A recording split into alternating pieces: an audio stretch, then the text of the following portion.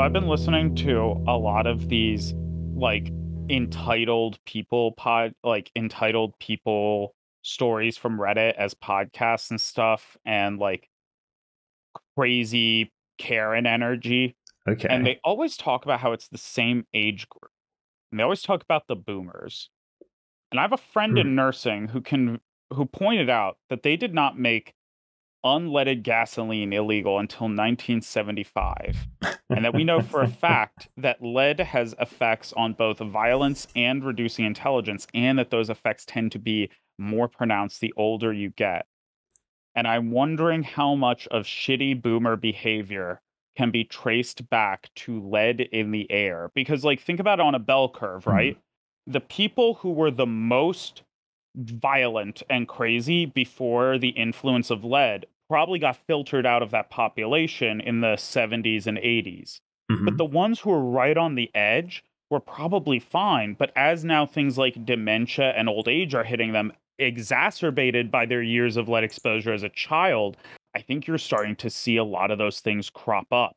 And 2022 was the year that a majority of the baby boomers started retiring. So, if I'm correct about my hypothesis, you should see that as these people retire and have more free time, the incidence of these kinds of violent or weird altercations goes up. Hmm. I mean, interesting prediction. It would be, I think, challenging to demonstrate the causal link, especially given, numerous other potential factors to which you could attribute that. You might be able I'm to do sure that's what the something. Romans said, right, as they kept drinking their leaded water. So, Yeah, I mean, we have better things for doing causal attribution now than we did back in ancient in Rome. ancient Rome. Yeah. But yeah, I strongly wonder. So, like, I have this big belief in environmental biology. So, Hmm. a good example is, did you know that testosterone levels are dropping, sperm counts are dropping, Hmm. the number of people who are born women, like genetically, is going up?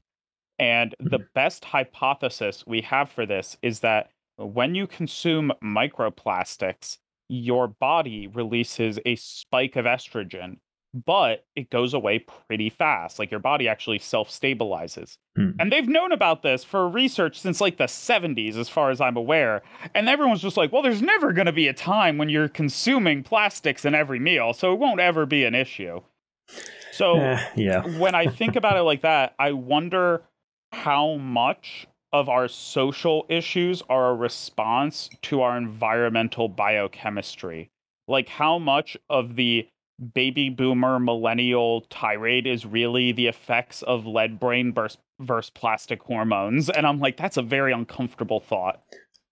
I mean, it wouldn't surprise me if there was some kind of effect there, right? That's Hmm. it just yeah, like with so many of these complicated problems, figuring out this is a very general problem that exists in doing this kind of research, right? Complex system sciences have this problem a lot, right? How do you know what's actually the cause? I mean, and then what's worth investing the time and trying to fix, right? It makes it difficult to Okay. form reliable stories around this that are backed up by something empirically concrete.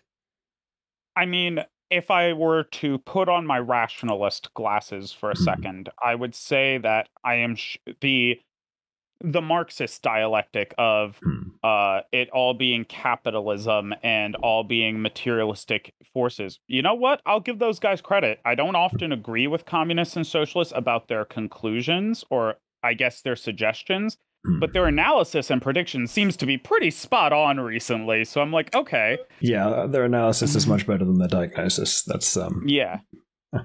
So, like, I'm sure that if I put on different framings, I would see different things as being primary, and I'm sure they're hmm. all like influencing it.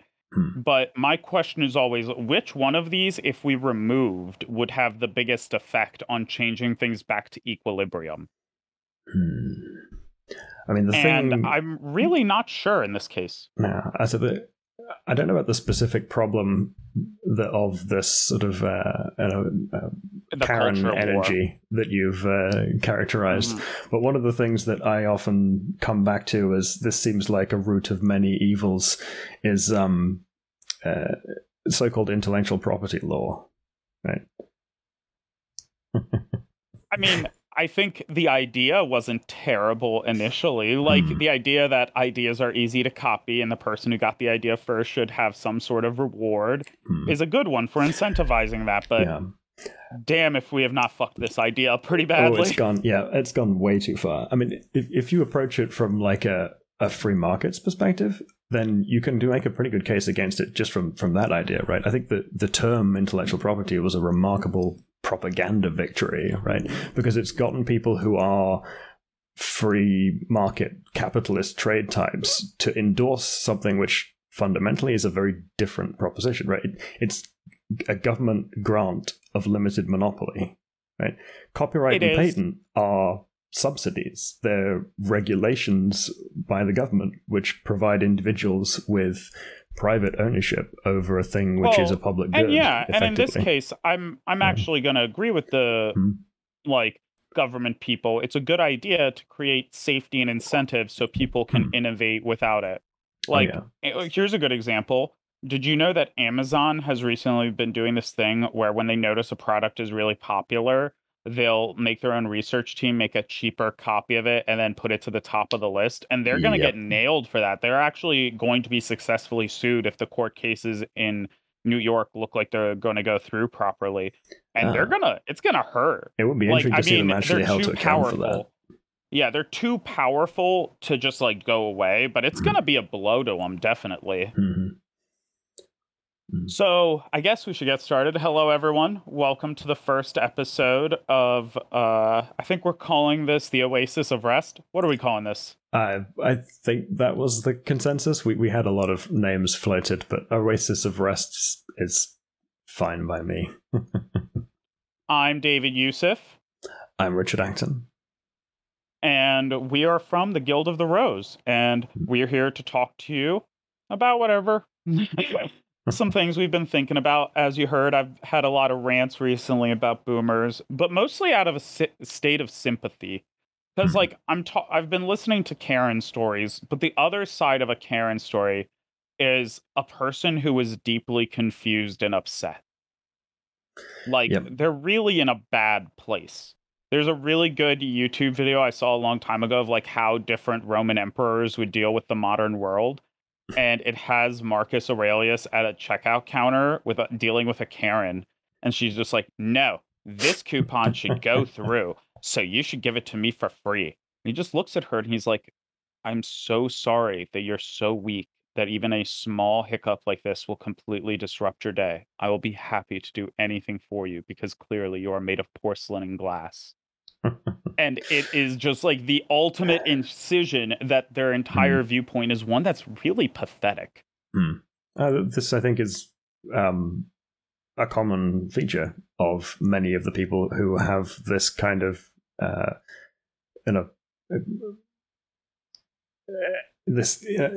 many of the sort of marginalized groups of one kind or another who have some kind of unpopular opinion that they vociferously hold to and are touchy or sensitive about. It's the same psychological characteristics, right? That's why I react so badly when people ask me about the aliens on Mars. I'm like, you don't know them the way I do. For our listeners, we will do an episode on conspiracy theories one day, and I'll go into my theory about it. But note that I don't actually believe there are any aliens on Mars currently, besides the robots we've put up there. Maybe there's some bacteria. I don't think so, but I could be wrong about that.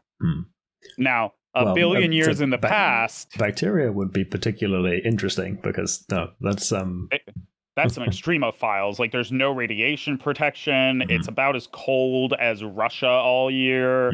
There's dust storms. But, actual bacteria would have pretty profound implications for our understanding of xenobiology, right? Because that would indicate a common origin of life on Earth and Mars, whereas a microorganism with different fundamental biochemistry would be another interesting point. Yeah.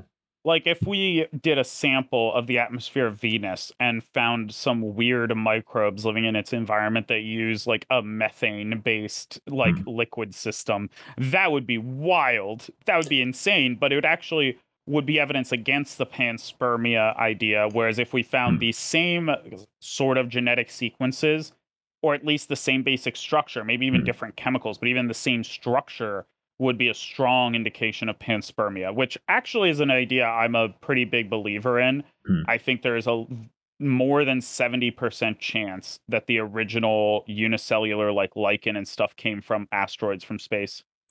Well, lichen are not unicellular, right? They're They're a colony organism, a lot like yes, fungi. but they're a The first, I should have rephrased, the yeah. first unicellular organisms Hmm. that were able to digest like the minerals from their environment as energy, I think were brought from space. Interesting. Okay, Mhm. I would differ from you a little bit on that. I think actually, uh, I suspect the fundamental biochemical origins of life were here, um, Hmm. and that life is probably relatively sparse in the universe uh, because of it. But I suspect that much of the life that we do find would have fundamentally similar biochemistry, but probably slightly different informational properties once you start getting up to the polymer stuff. But a lot of the same fundamental building blocks. Oh, I Uh, don't. hmm, I This is where you and I disagree. I think hmm, my study of evolution is if there is energy in the environment and there is time and complexity, eventually something close enough to life that we would define it would appear. hmm, Like here's a good example of a sci-fi story I've always wanted to write.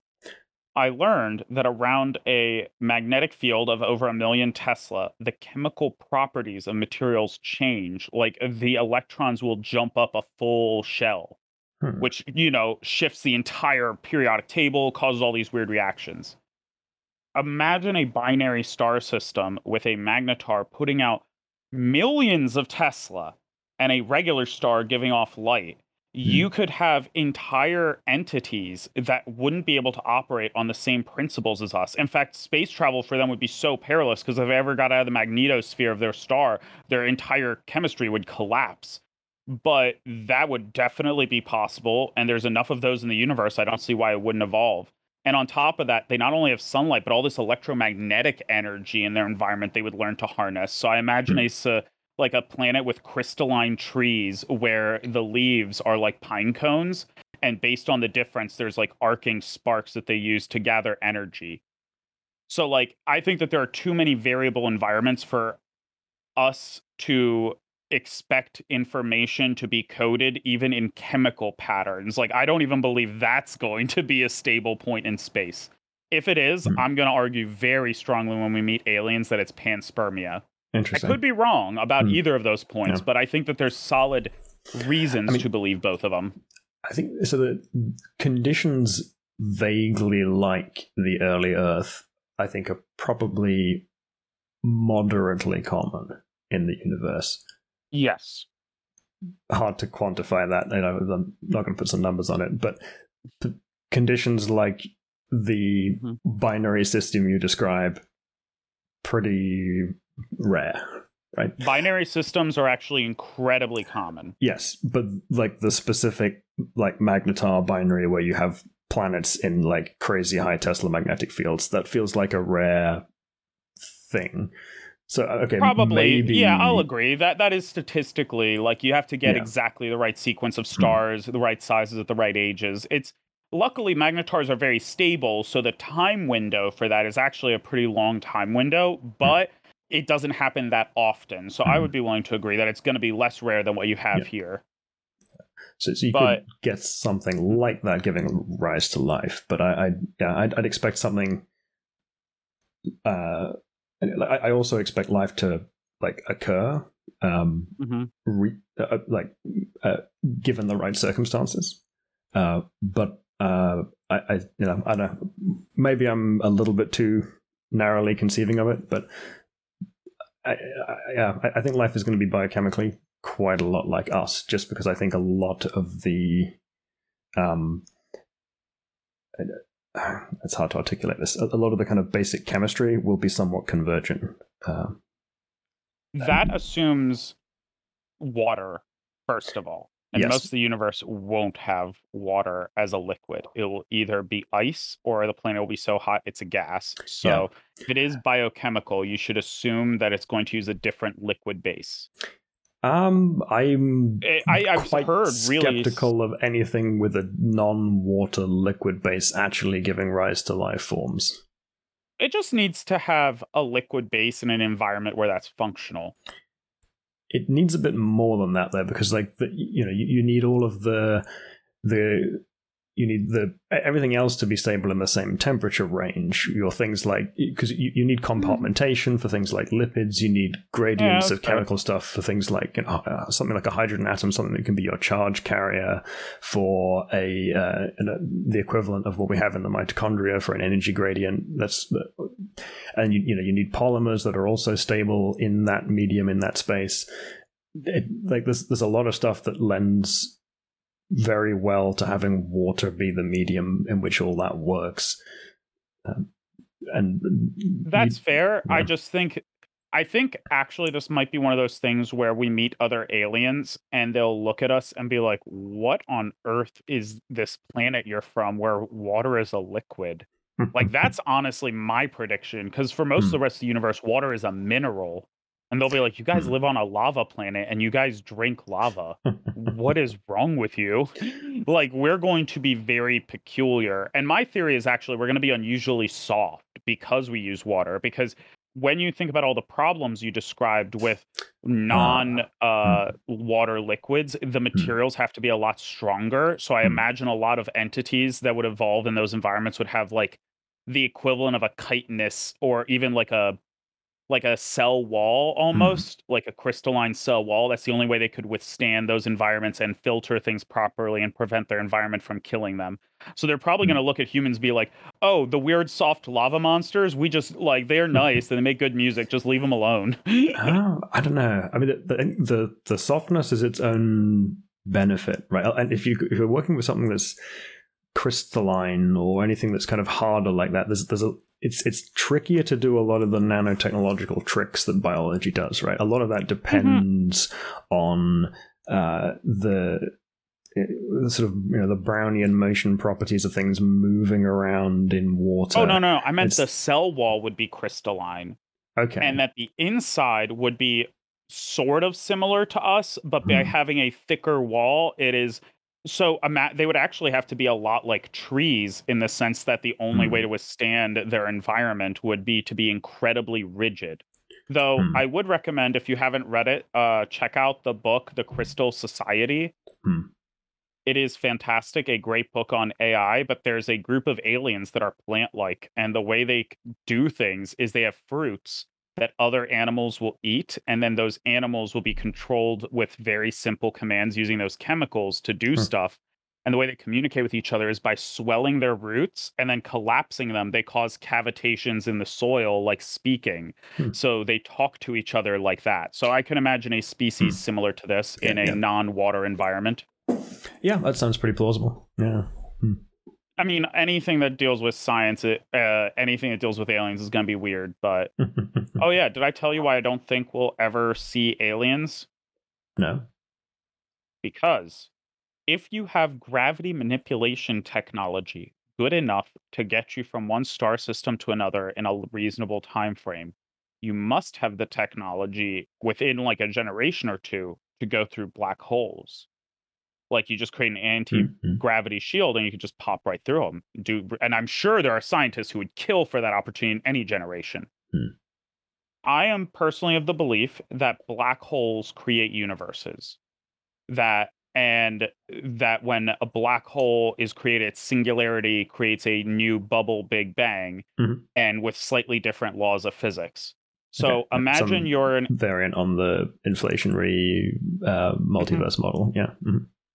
So imagine you are a scientist and you discover that there are universes on the other side of black holes. The first thing you're going to do is going to be like, well, these all have different properties. So let's do some experiments to figure out if we can really nail down the properties of the universes being created. 2 generations after that, and you have the ability to just go to other universes and get whatever resources or energy you want. Hmm. So what I think happens is I think a lot of civilizations get to the point where they've maybe expanded to a few star systems out, get to this point in their research, and then they just never expand further because why would you? It takes so much more energy to expand outwards versus just making a hole to another universe, speeding up, making it so it has a time frame that's fast enough. You wait a few years, you go in, harvest whatever you want. Hmm. That is, and why would, and then you probably would leave the universe you were born in alone, like a nature preserve. Hmm. Oh. I mean, difficult to falsify. But yeah, fun. I like that. Yeah. So those have been what's been on my mind recently. I know you've been traveling and having fun and getting ready for work, but any weird or interesting thoughts bubbling in your head recently? What have I been thinking about of late? I mean, the things that preoccupy my mind in sort of big question things are mostly, and I think a lot about. I'm an academic, so I think a lot about problems in academia, academic publishing, how to fix that because that's very broken. I think about cybersecurity because I'm. Oh, well, that's a big one recently. Yeah, uncomfortably big. Yeah, that's yeah. Cybersecurity is a massive flaming dumpster fire, and if anyone had like, if most people had any idea about how dangerous their phones are, they would probably put them in a wood chipper immediately. The only reason I still have one is because I need one to interact with the rest of society.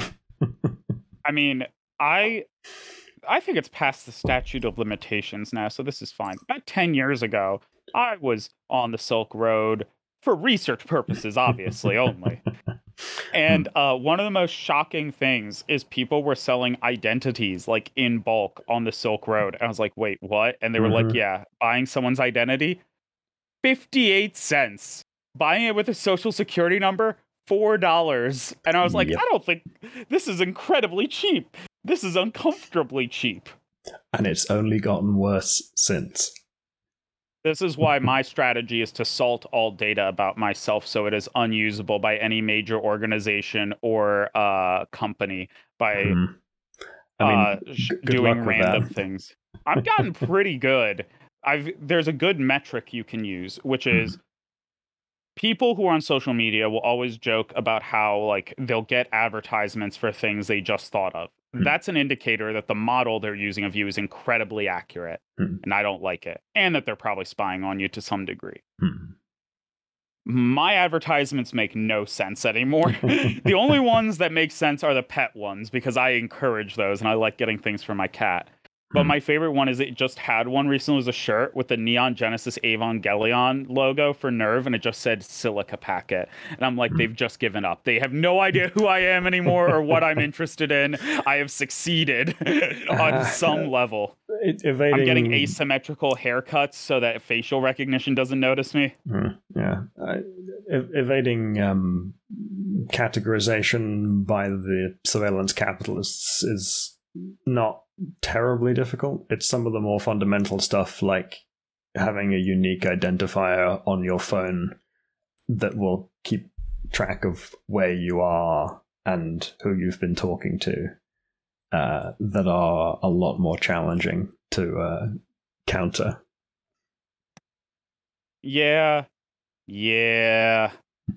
I mean, I also just have a general rule that I keep my phone like either at my house or in my car or like away from me as often as possible. Also, just because it's good for my mental health and like my friendships and stuff. Like I've noticed like things are much better when we are forced like the 90s to talk to each other. What a dark age that was. I mean, I've just been in the process of properly switching over to a Lineage OS custom ROM on my phone, which has an interesting feature of which is a bit of a problem for some things, but actually sometimes a benefit in that push notifications are often broken because it doesn't have micro G Google services thing. I went for the full no Google version, and the services which do push notifications all go through Google's services thing. So like every time you get a notification about something, Google also knows about that. But so in order to get rid of it from your Android device, you have to like forego most push notifications unless the app developer has deliberately worked around retroactively. Yeah. That is actually kind of brilliant. Yeah. That's like when the US government makes all of their nukes on giant floppy disks from the 40s because they're unhackable. Well, I mean, there's probably multiple reasons for that, most of which are not good. That one is. So Councilman Errol Heiberg of the Guild was a nuclear tech on a nuclear submarine for about 6 years, and he has some stories to tell me. Yeah. And that one is like official. Like they're using old tech on purpose because it really is unhackable because nobody, like one of them uses punch cards. Like how the fuck do you hack that? Yeah, but I mean, that some of it unhackable. Some of them are very worryingly old. Yeah, that's the other thing, though, right? The functionality starts to get a little bit in question when you start having tech that's that old. I will let him explain more of the story, but one of my favorites from him is he was installing new tech on their submarine. He was putting in a board, and he looked at it, and it said, "New circuit board, made in West Germany." And he's like, "What? That's not a good sign." This was back in like 2012, and he was like, "Wait, I hope someone still has the schematics for that, so you can make new ones if you run out of the supply." Hey, you know what? I will say this. I have a lot of negative things to say about the military-industrial complex, but the way that the Navy has thought through the risks of nuclear submarines is genuinely impressive. Like, there are 7 or 8 different things you can do if things go badly, and the last one is my favorite. If it really overheats, and you can't cool it down, there's a valve in the wall that just leads to the ocean. You just pull the valve and pump it full of ocean water. Literally just put a hole in it. And I was like, okay, I love the fact that they thought about it that far.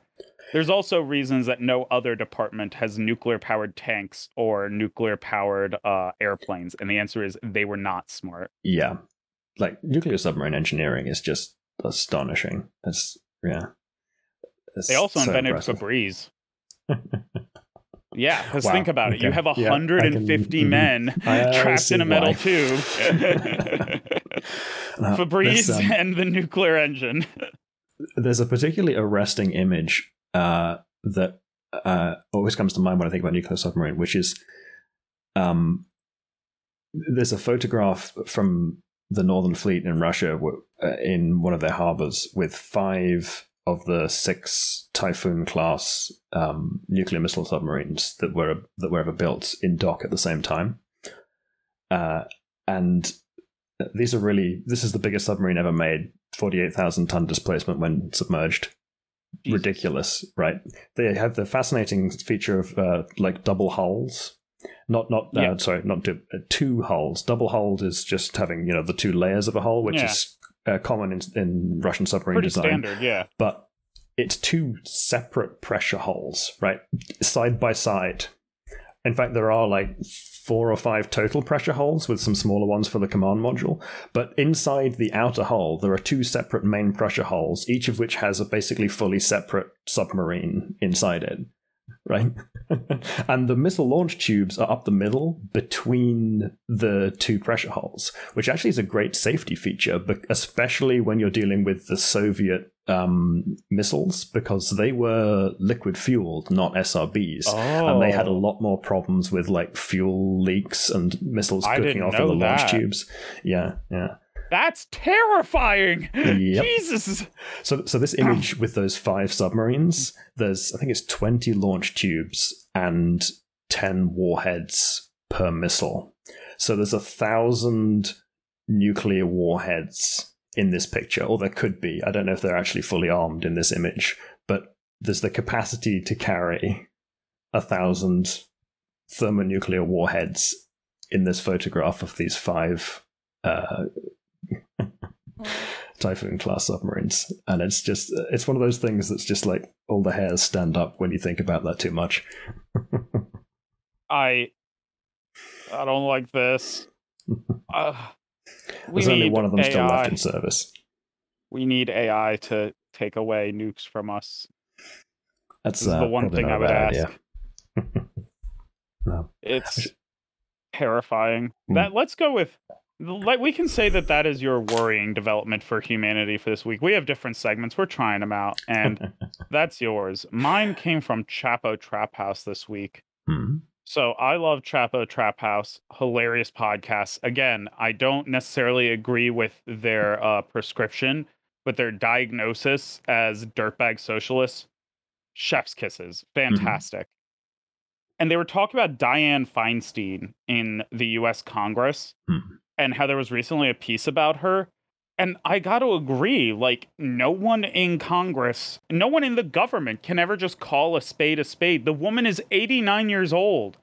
She's losing touch with reality. Like, dude, Chuck Schumer had one of the most heartbreaking stories where he, like, had to tell her, like, yo, you need to step down because you're not all here. And she forgot the conversation, so he needed to have it again. Think about how much that sucks. Oh, yeah. Yeah. And, like, they were just ranting. They're like, this woman should not be in Congress. She is the ultimate proof that we live in a useless gerontocracy. And the fact that the Democrats can't kick her out is why the Republicans win all the time. It's a kind of fascinating feature of the pathology of the current American political system that has the gerontocratic aspect of it, right? The fact that only these people who have so much vested interest accumulated, so much sort of background in various aspects of it's the much political worse on machine. the Democrat side. Yeah. Republicans are much younger on average. Republicans in the U.S. government are younger on average by about 15 years than Democrats. Yeah, come to think of it, yeah. Yeah. It hadn't really occurred to me, but yeah, I mean, is the difference smaller in the Senate, bigger in the House? I'd guess probably smaller in the Senate just because there are fewer people. Yeah. Actually, wait, no, it's the opposite. I remember this from that Bill Gates thing about small schools. When you have a small clustering, extremes tend to happen more often because there's not a big thing to average it out. So I'm actually not sure. I would not be surprised either way. But last I saw, it was like the average Republican is still older than the average American, but they're still younger than the average Democrat in government, which is very worrying considering we have President Brain Melty on stage every other day. And I was not a fan of Trump, but, like, I'm sorry, this is Trumpian behavior. I will give Joe Biden credit for getting us out of the war in Afghanistan. He did something that was truly admirable and very difficult when everyone else was, like, railing against him. Completely when the screwed the execution. When the military set him up. No, because here's the thing, and this is what I will argue. Those same generals said it was going to be fine 6 months ago. So the only reason the execution was screwed up is because those generals, just like they did with Trump, like they did with Obama, lied to create an ever war. Yeah, I'm not pinning the execution problems on Biden. I'm pinning them solidly on intelligence failures in the... Yes. It was... It was the one good thing he did, but it was botched. And honestly, I'm not going to blame him for that because, like you said, this one wasn't his fault. But, like, recently I read an article about how he's upset that nobody likes him and he has, like, Trump level approval ratings. He's like, come on, man. And I was like, dude, this is Trumpian behavior. What is it that the left always says? To Democrats, they can never fail the people. They can only be failed by the people. So as a Brit looking in at the American politics from the outside, and I'm a Brit living in Europe, and I've also lived in the States briefly when I was a kid.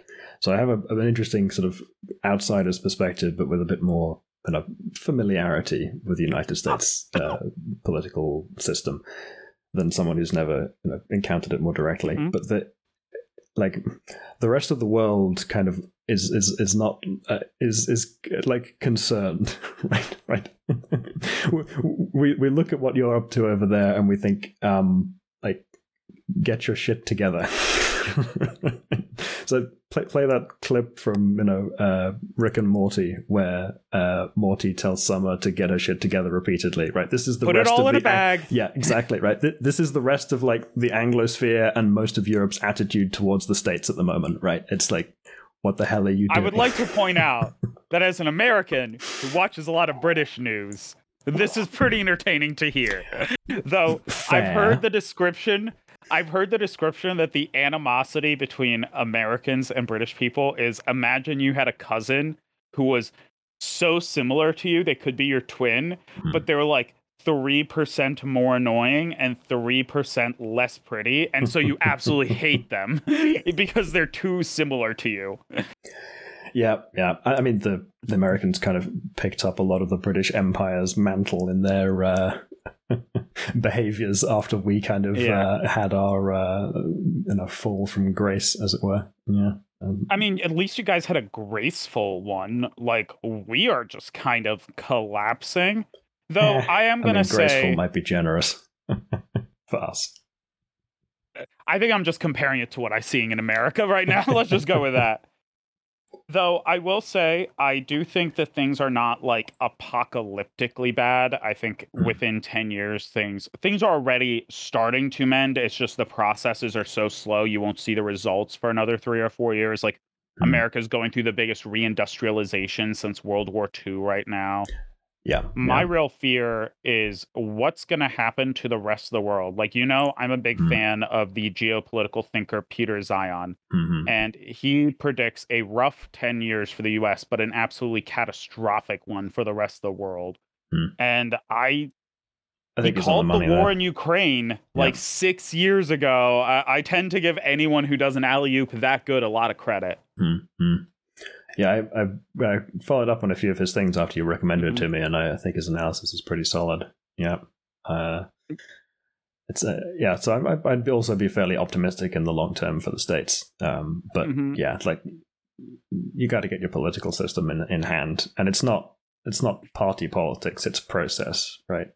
You got to fix your democratic institutions, your voting systems, your you need to get rid of this two-party system, right? That's. I mean, every incentive is pushing against what you are saying. The fact that we finally have ranked choice voting in New York State was a major accomplishment. Dude, we don't even have VAT taxes, even though the rest of the world uses it, and it's the most sensible system. The fact that we have to guess how much we pay in taxes every year when the IRS knows is maybe the most insulting thing as a U.S. taxpayer. I'm like, I'm not even trying to avoid my taxes.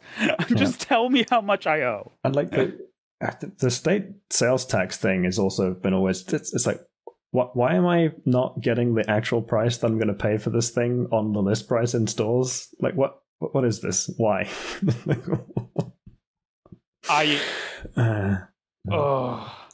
It's my real hope is honestly in the next few years, even with advanced medical technologies, the oldest people in government will just die off. Like, I hate to say it, but like at this point, I'm not sure what else will cause it. Like, I mean, there is, the whole science progresses one funeral at a time thing applies in other contexts.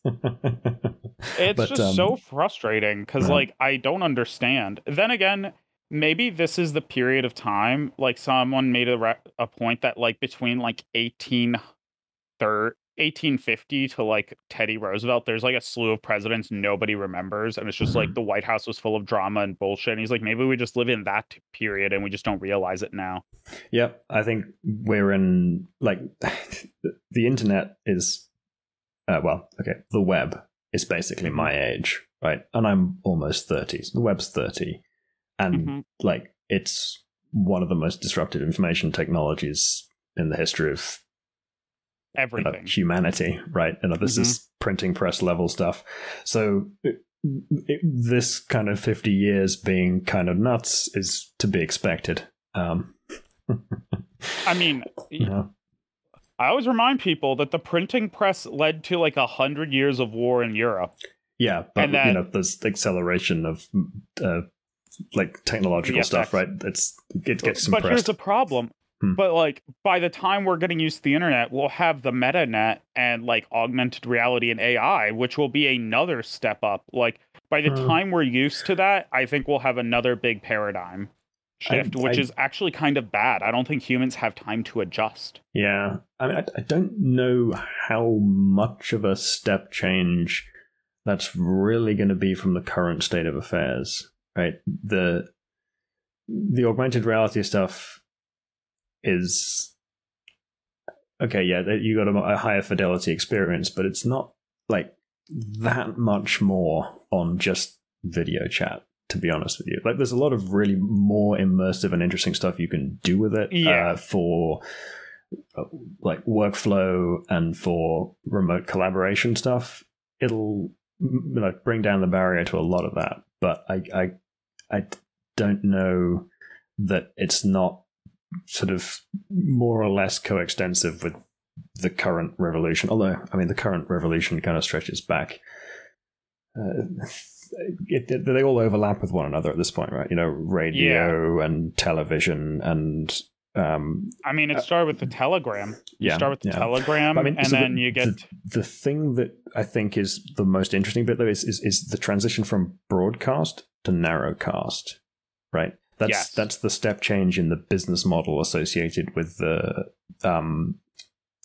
information dissemination industry, and the thing that changed the incentive structure, and the thing that broke some of the shared epistemics, right? The common like shared reality stuff of when you had broadcast media, everyone had the same background information who was exposed to it. But as soon as you transition to narrowcast, now it's much more epistemologically disruptive, right? That's the thing that's causing the fractiveness, the fractive.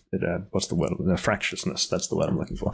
Yeah, In everyone's current siloed politics. into their own private communities, their own little digital Mm. cul-de-sacs, and it very much alarms me Mm. because my family is Egyptian, Mm. and one of the things I really dislike about Egypt and their education system is they start the specialization off very young. Mm. Like Interesting. my father went to a high school that was for STEM people, and my mother went to a high school for liberal arts people, Mm. and never the twain shall meet. Mm. And then my father went even more specialized to a college that's just for engineering, and my mother went to a college that's just for lawyers. And it gets even worse in their professional careers.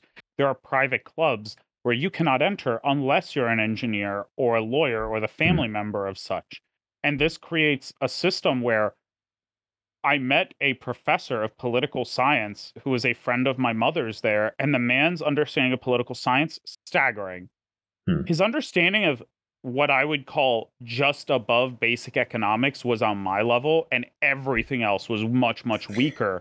Yeah. And I was like, this specialization makes you all really bad at your jobs. Like, there are lots of experts, but no iconoclasts. Mm. It's I think uh, uh, one of those problems of scale, like because you need specialization, but you need the ability to bridge between disciplines. So we're at a tipping point where increased specialization is becoming a problem for the degree to which it leaves you siloed. Right? We need new specialists in niches that connect separate specialties. In order to have people who actually have mental models of multiple different things at the same time, because the more you specialize, like the less room you have available in time to maintain your mental picture of stuff, right? And as the specialty gets greater, there's more and more stuff that you have to keep in mind about the specialty in order to be a good specialist. So it's like we need a new niche. And it's a problem in, I said I think about academic publishing. That's a problem I see in academia, is that we have too many very narrow niches and not enough people drawing connections between them. The incentive structure doesn't favor it. It's such a huge time cost to become competent. Like, I pride myself on being a generalist in STEM, but the cost of that is it cost me 7.5 years to get a bachelor's. Now, I do have a very broad base of knowledge. I can do that, but it was a huge cost. And it was only the privilege of having another job I could do simultaneously that allowed me to do that. Mm. Like the system wasn't built for anyone to do what I'm trying to do. And I'm Yeah. very frustrated because there are people way smarter than me who should be doing it, Mm. but they don't have the time and energy to create their own path. Mm-hmm. Yeah. It's an institutional problem as well as you need ways of funding people to do that activity. You need people who publish papers that bridge stuff to get like rewards for it, right? I mean, part of the problem is a lot of those kind of niches, the kind of synthesis jobs where you're trying to draw together those disparate things. It doesn't look like you're doing a lot from the outside, right? Okay, I need to sit down and spend 6 months reading the literature from these like 3 domains where I think there's something interesting connecting them, and make some notes, right? That doesn't have any specific like measurable research outputs. See, I always think about it like this. Low-hanging fruit are probably everywhere, but you need to have the right lenses to see them. And usually that's a lens and a framework you get from an outside field. Yep. So when I go through something like that, the way I describe it to others is I'm learning about a new field so I can apply those lenses to look for low-hanging fruit we may have missed. And I think that's a better framing to show companies the value of it. Because, like, if I do that for 5 years and they pay my salary for 5 years, and then I discover that there is a material property that has been undiscovered but was, like, briefly cited in one paper on biotech, but would be very useful for our new crystal computers, that will be worth billions. It's worth looking for those low-hanging fruit. They're, I think Nassim Taleb would call them a anti-fragile use of your time. Although they do tend to be a bit sort of high risk activities, right? Or at least they're perceived as high risk by many of the academic communities, right? If you go off looking for something that's not just incremental in the knowledge of a given field, then you don't have any guarantees that you will have something that you can publish well at the end of that, right? That's the way the incentive structure works. That's why mental clarity is the child of courage, not the other way around. Yeah. And this is something I also believe academics should be forced to have jobs that are non-academic. I think it actually does them an incredible good. Like Einstein did his best work in the patent office, and specifically, the example I'm thinking of is for years, I had heard that math is a young man's game and that really no mathematician puts out good work past 30. But I read a paper a few years ago, an article about a Chinese researcher who was publishing amazing work well into his 40s and his 50s. And the answer was he just never graduated. He just like allowed himself, he was like, I don't care about the degree. I just have the free time to do what I want. And so it's proof that it's not anything about mental agility or youth. It's literally just about space and time. Yeah. So there's a lot of interesting stuff like that. If you go and look back over the history of the kind of, like the gentleman scientist in kind of the like Victorian era, where just, effectively men of leisure, right? They did whatever, they didn't have to worry about their income. So they just did stuff they found interesting. Thomas Bayes is probably the man we're both like the one who probably connected us historically, and he was a bird watcher. He was just a dude who was like, is that a fucking cardinal? I think it's a cardinal. Yeah. Like that's literally all it was. And more concretely and more like recent stuff in the context of actual academic work, right? People who are in like competitive grant award-based funding systems have to spend kind of like half their time, sometimes more, writing grants, right? They have to try and get money for about half the time, which is kind of insane anyway, right? And then if you take that and compare it to people who are in like different funding models where they basically just get, we're going to employ you permanently as a scientist to do science stuff, like their productivity is basically the same. So, like, all of this expenditure on trying to get competitive grant stuff doesn't really get you any important edge in, like, quality of research output. I mean, I think there's a space for a lot of different funding models, but at the moment we have very little diversity in the existing funding models. Most of it's the competitive grant version. And a lot of the work that comes out of the stuff that's more permanently funded has a lot better long-term Well, there's less view. there's less incentives to like color the data or Yeah. to cut corners or anything. But also just like long-term commitment to a project, right? You can undertake a much more extensive program of research that's kind of much more long in its time horizon if you don't have to think of a 3-year funding window in which to try and get it done, right? And you can follow up on stuff like maintaining software projects or something for a longer period of time if you have that kind of funding window, which almost no one does in the US and the UK's academic funding for culture. In fact, it's been declining dramatically in the last few decades. Right, there's less like staff scientists and people who are permanent research positions in government labs and stuff. It's more and more competitive grants. What would be the best action to take to shift the market? To shift the market. Yeah, like the market currently is pushing companies to be like, well, we could pay them a salary, but it's much easier on our finance department to just have them do contract work effectively on a grant basis. So, from their perspective, the data you said indicates they should just keep doing the grant model. So, if that is the case, then how can we change the market? Like, what actions would be needed to change their incentives? And I think the answer is you need to offer something that's so good that unless they change, they won't have any researchers. Or the ones they'll have left are so bad that they'll lose whatever market edge they have.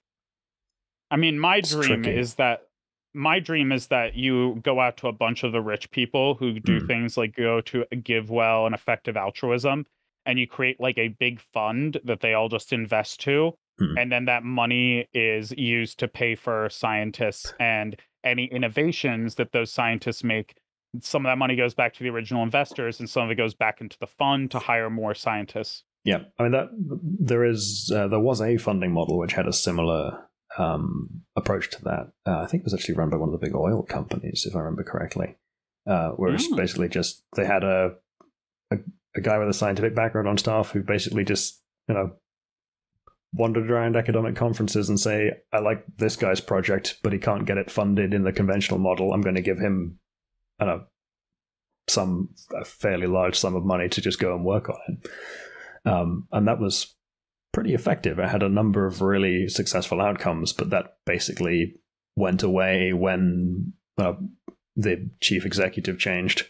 So, like, that kind of funding model, it's a vaguely more similar to the DARPA, ARPA, IARPA variant on the funding model, although they've been moving a bit more in the kind of grant-like direction, but they were a bit better at giving out big chunks of cash for longer-term projects for a little while. Well, that's because the government, and especially the security industry, understands that this is not something you want to skimp on or get secondary work on. They learned those lessons painfully many, many times.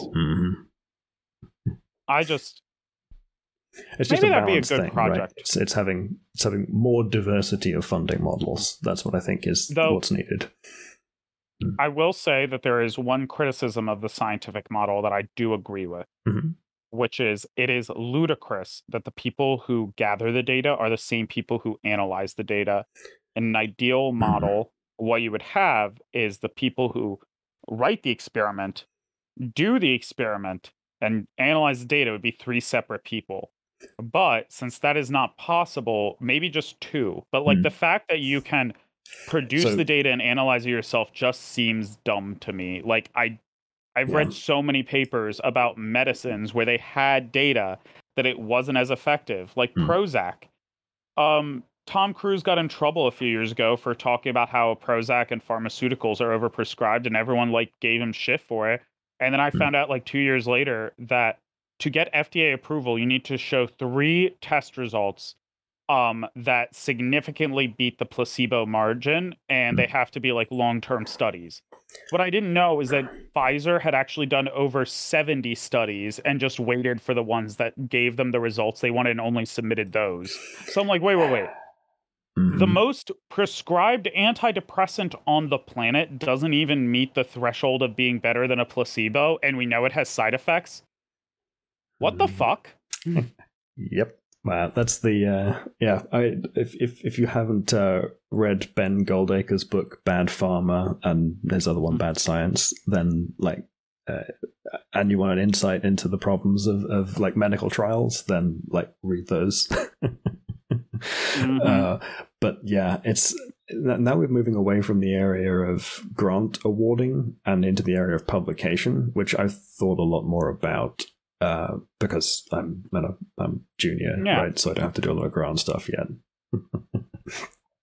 But So, yes, what would you change about the writing process, the paper writing process, not the grant process? Because the I think I paper, actually have some good ideas for that, but I don't know shit. I've never had to publish a paper. yeah, I mean, the paper writing process at the moment, I think, needs to be, at least in the biological sciences, shifted quite a lot. Our papers are too long. That's the main feature. Like, it seems like a simple prescription, but that's a big problem in several ways. One of which is you're trying to do narrative making when you're writing a paper these days, right? Whenever you're writing a paper, we talk about telling a story of some kind, Mm-hmm. which should not, that's not, no, this is not what primary research is supposed to be, right?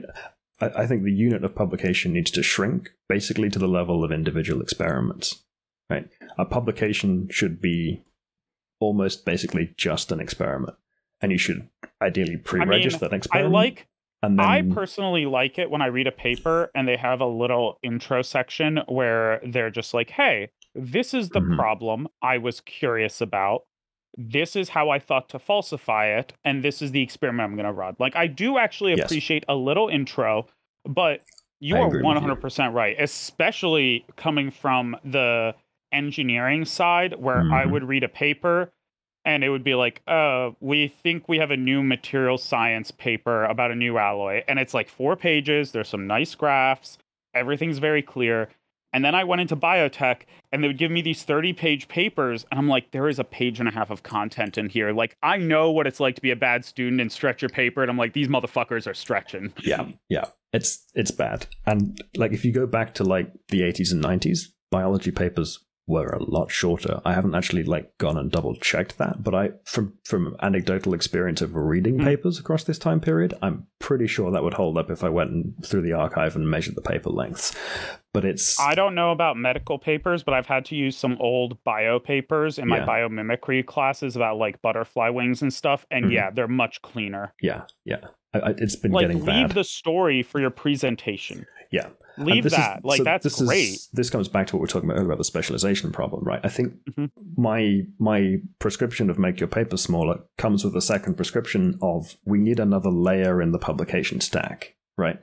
So at the moment we have primary papers and we have reviews, and then you have textbooks and more general communication above that, and potentially below that level you might have data publications and there's a variety of different things that can be units of publication, like pieces of software and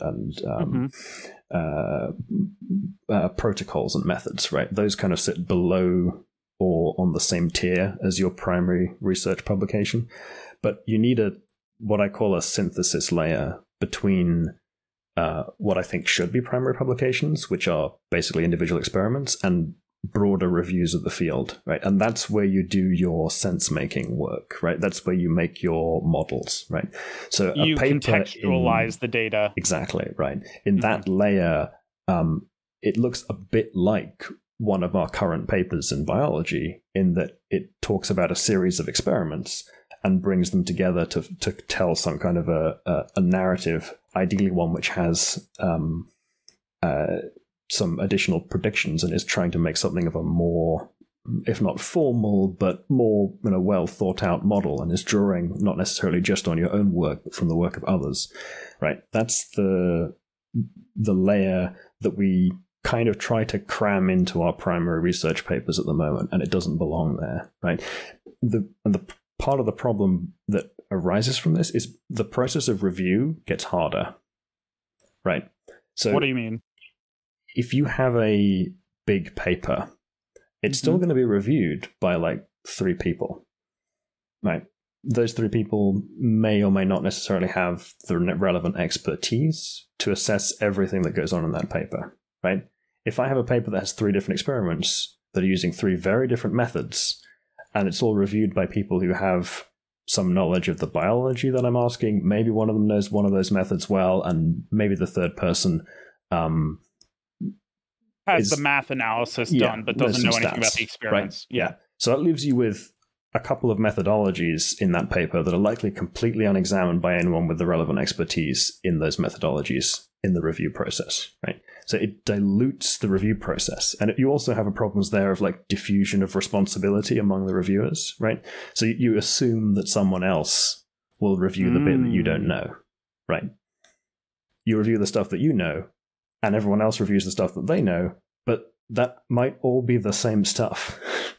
Or, like, even if it isn't, there's still a good chance that's not 100% coverage. Exactly, right? It's not going to cover the whole thing, right? So that's one of the other reasons why they're too big, right? We have to get them down to an individual experiment size, because then there's no room for that, like, creep. I don't understand one thing, which is, why is it that, if you mention it, I never thought about it until now, but every biology paper needs to tell me about every experiment that happened before this experiment and how they all led to this one. And I am just so over it. Like, I'll cite them. I'm not trying to say I came up with these ideas on my own, but let me just write the experiment and then say, I got this idea from this paper here, and this is what they did there, and this is why I'm doing it.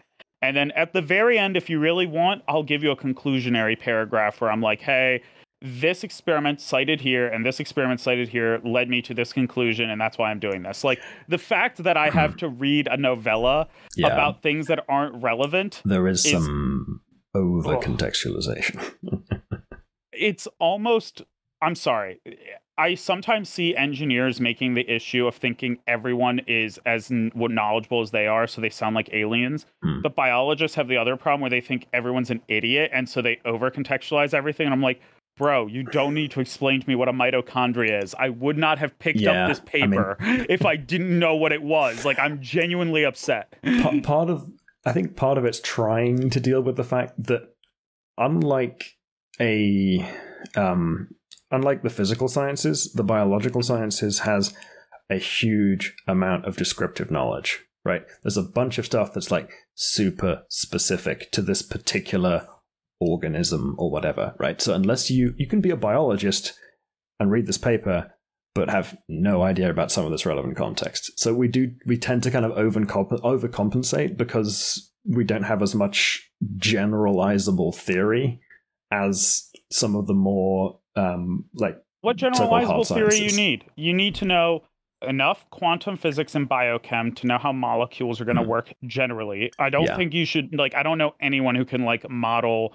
100 atom protein chains, but I can model, like, a hemoglobin in my brain pretty confidently and, like, think about what it does. It comes down more to so I think the problem is that we're not focused enough in the contextualization that we do. We try to come at it from like a super broad area, and we don't focus enough. So there are things about individual organisms that might trip you up, right? So let's say I'm a mouse or a human person, and then I come to some worm data, and I don't understand the idiosyncrasies of how worms do transcription with this weird alternative splicing thing that they do at the beginning of all their transcripts, or like that most of them. Explains a lot, because they get cut in half and then they still reproduce, so they need to have a different mechanism for repair. Otherwise, that would be lethal to any other species. I'm mostly talking about different worms, but that applies in another context. Yeah.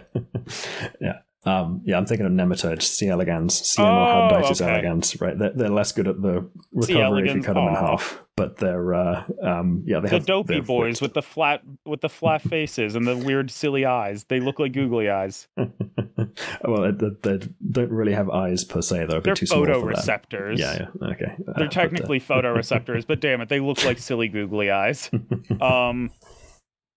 I do get what you mean, but I think Hmm. this is one of those things. We were talking about first principles. So, in Hmm. my opinion, the first principles of physics are relativity and then Newton's laws. Hmm. The first principles of biology are evolution and quantum physics.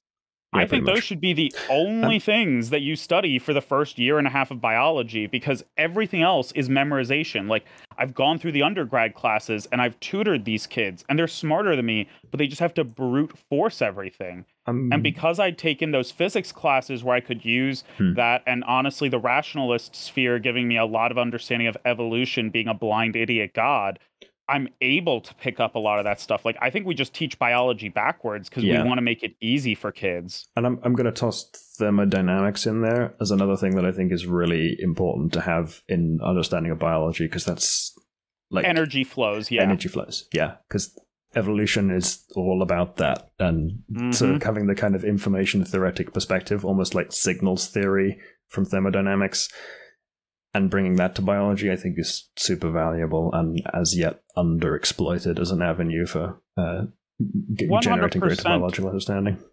100% I agree. And I think the thing that bothers me is so when I did thermo, our Hmm. professor told us that there are two ways to learn thermo. You can memorize the formulas first, and then you can try to learn the quantum physics second. Hmm. The first one is easier, but it's just brute force. Hmm. If you learn the quantum physics first, and then you see how the formulas shake out of the quantum physics, it's a lot harder at first, but then all of the formulas and everything is easy. You don't need to memorize anything. Hmm. And I was very blessed that he did it the second way, even though I barely got a C in that class. I'm not good at thermo, Yeah. but because he did it that second way, everything just became more intuitive. And I kind of hate the fact that as a culture, we have used the word quantum physics to describe magic effectively. So people are Yep. intimidated. Like, I tutor so many people. That's one of the ways I make money. And the number of people who hear what I'm interested in are like, oh man, that's so over my head. I'm like, no, guys, it's really not. Like, it's annoying. It's difficult to wrap your head around at first. Hmm. But I don't think it's any harder than my neighbor who's an electrician, and his job can kill him. Hmm. Like, I've never had to worry about that when I was doing a formula. Yeah, I think people often sort of underestimate the difficulty of those kind of like relatively niche areas. They think that they're outside of their capability, but when you like, if you work at it, you can get there with most things, right? It's just a question of picking a thing that you can actually have the time to actively maintain working at. Right? There are Well, some there's aspects that, of and having a good learning process, as we yeah, talk about in the Guild of hmm the Rose with our meta learning class that I did a few absolutely that weeks ago. helps. Like, Hmm. one of the big things that shifted me is when I read The Sequences by Yudkowsky, and he had the non mysterious explanation of quantum physics, which I highly recommend to everyone. One of the big breakthroughs is he's like, the universe is not mysterious. It's your brain that is thinking about it the wrong way. Hmm. Atoms aren't these little marbles that float around. You should think about it more like you're in a sea of energy and they're like little bits of crystallized ice. And just like ice, like a snowflake in the water is like honestly halfway between solid and liquid. Hmm. That's why you get all those weird properties with atoms. And I was like, that's what I wish someone would have told me Hmm. when I was 18.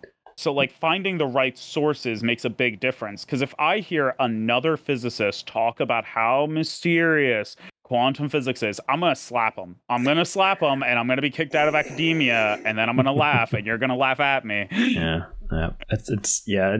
It's People not. don't have a a good intuitive explanation of the stuff that they have readily to offer. I mean, there are weird counterintuitive aspects of it, but you can do much better at having a good mental model that serves as a serviceable analogy that you can get your head around to reason about stuff like Okay, that. so It's, here's the yeah. analogy I always give for when you see an electron jumping through shells. Hmm. If you ever go kayaking in a river, you will notice that sometimes the rocks will create whirlpools and eddies. Hmm. And you can stop at one of them And I don't know if you've ever done this when you're a kid, but stick your hand in a whirlpool and sometimes it will disappear and another whirlpool will reappear somewhere else. Hmm. That's not because it magically fucking teleported. It's because by inputting a little bit of energy and matter, that one was disrupted and another one was formed simultaneously just because the flows of energy changed. Nothing jumped. There was Mm. no magical experience Yeah. there. But that, oh my God. Now I'm just ranting about how I'm furious. And I think part of the reason I'm bothered Mm. by this is I have a book by Richard Feynman Mm. about quantum electrodynamics. Mm. And he makes this mistake too. And I'm more forgiving of him because he was on the cutting edge at the time. But I'm like, the fact that we're still using the same language to describe it 50 years later is a Mm. failure of the academic community on the highest level of communication. Like, what have we done? Yeah, yeah. And I think, Like, relativity isn't like that. Relativity was impossible to understand when Einstein wrote it, but now you can teach it to a smart senior in high school. mm, Why is mm. quantum physics not in that route? Yeah, I think there's a yeah. It's another one of our failings of communication in science is we don't pay enough attention to the final layer of communicating stuff in a way that we can actually like understand well. Right? There's not enough effort put into the kind of like the communication of our scientific work Mhm. to the broader public, and indeed to like just in teaching, right, to students, right. We spend a lot of time trying to come up with this new stuff, but then fail to really explain it properly to anyone outside of a niche, and we get the people into the niche the hard way. I mean, I I agree with you Hmm. 100%. I believe that this is a communication issue across the spectrum. And it's going back to our earlier point, a Hmm. side effect of siloing. You Yeah, yeah. don't realize how much more you need to communicate and clarify when the inferential gap among most of the people in your life is very small. So when you meet someone who it's a Hmm. chasm, you just don't have the skills. Yeah, that's And it's bringing it back again to Mhm. the new species of specialists who are specialist generalists who can do that bridging work between the niches. Yeah. I mean, I will say this, the hardest part about trying to be a specialist generalist in the Mm. STEM fields is the fact that nobody has agreed on constants. It's the most annoying thing. If I look at a K, I'm like, I have no idea what this means. There are 7 different things this K could stand for in this equation. I hate you Yeah, all. Like that's if I was God or Napoleon or something and I could change science in one way, I would just have as many fields as possible come together and just agree on a standard set of notation. That's it. I wouldn't do anything else. Just like, yeah. please all agree on the same variables and I will never bitch again. What's the XKCD comic with the standards? Right, Oh it's the God. same problem. It's Yes. Though apparently they finally solved that in Europe by making Apple go to the USB-C charger. They just had that court case. it won't last. That's the answer. The law. It's about the only thing that'll make it stick. It seems. Yeah. I mean, I literally wrote a paper about why Napoleon was the most important person in scientific history. And Hmm. it's because, as part of the revolution, the French Revolution, like one of their chants was freedom, brotherhood, and the kilo, Hmm. because people didn't have standardized weights. So landlords would be like, "Pay me in wheat," and then they'd like bilk them by changing the weights. And So when Napoleon took over, in order to keep the people like going, he's the one that created the metric system and pushed for it so hard. And he was the System first International. yeah. He was the first government that paid scientists. Like he Hmm. was the first person to have like paid government scientists, mostly for war, but he was the one that effectively created that. Hmm. There was a similar thing at some point in Chinese history where Mhm. once they devised the standard sets of weights and measures, it was punishable by death to be interfering with the weight standards of your Good. regional. Good. If you Yeah. break into that room in Switzerland where they have the standardized kilo, you should be put in front of a firing squad. Yeah, Like that's was important. People don't realize how important that is until very much yeah, later. that was the attitude of Imperial China to their regional weight standards. Oh my God. I just don't even know how to deal with the lack of coordination between the smartest people in the world is one of the most staggering things to me. And Hmm. I think it's part of the reason why I was why I'm so motivated in this community. I don't know what it is about you, but for me, honestly, I feel like I'm an idiot in most of the conversations, and that is genuinely a good thing. It Hmm. means that I'm around people who are very brilliant and can make the world better. And then I'm like, you guys can't even have like trying to get three academics or rationalists in a room to just plan something out feels like fighting three cats that are wet. Yeah, yeah. Well, that's been a problem for much of my experience with this community and like the. I mean, I kind of came to it through the sort of atheist, humanist, skeptic Hmm. movement back when new atheism was big, and I was I guess yeah, I guess this would be the time in the podcast where we give some of our backgrounds. So yeah, if you want to sure. talk about it, and then I'll jump in. I mean, yeah, my background to the rationalist movement was, yeah, like I came to it from those kind of atheist things, right? I got into some debates with some Christians about some Ah, stuff I found unreasonable about their religion. I was very lucky. I was raised around Coptic Orthodox people and Lutheran people, which are two denominations that encourage questioning. So while I don't consider myself a Christian anymore, I had a very soft break from the church. I found it because Errol introduced me to Harry Potter and the methods of rationality and the sequences simultaneously. And while I very much enjoyed HPMOR, the sequences was one of the most painful experiences of my entire life because until that point, I was one of those kids that when they gave me that, like, what will you be in the future test, the answers were priest, lawyer, politician, and at the bottom was engineer. Like, I effectively was training to be a master of the dark arts, and it was what the way I was thinking. So reading the sequences was like having Yudkowsky every day. I'd read an essay and having him punch me in the gut and being like, everything about the way you think is wrong. But in the words of one of my friends, Liam, I have too much pride to stay wrong when I've been pointed out that I have been wrong. So I just kind of kept sticking through it. And then about 5 years ago, 6 years ago, I visited my brother in Denver, Colorado. And I was like, oh, the people from the Bayesian Conspiracy, the podcast I've been listening to, live here. Let me see if they're doing anything. And they had a meetup by dumb luck the week I was there, and I ended up meeting them. And that's kind of what got me from just talking to Errol and me and him reading into being a part of the broader community. Nice. Yeah. First time I met Matt Freeman and Steven and Ineos, I think I was really drunk and ranting about how dumb it is that people didn't take Trump seriously. And then I was uncomfortably correct. Yeah, I did not take him as seriously as I probably should have done. But Here's what convinced me. hmm. Douglas Adams, or no, it's Scott Adams. I'm sorry. Scott Adams is the guy who writes the Dilbert comics, and he is a Yeah. right wing, crazy fascist, insane person. But he called Trump's election very, very early. It's kind of how he got popular recently. And his first essay was pretty much saying, I did a lot of hypnotism classes. One of the things they teach you in hypnotism is not everyone is hypnotizable. It's only about 1/3 of the population. When I see Donald Trump, I see the most amazing and skilled hypnotist I've ever seen in my entire life on stage. And then he went into essays talking about how Donald Trump's role models were like evangelical preachers who had come from the new age self help community.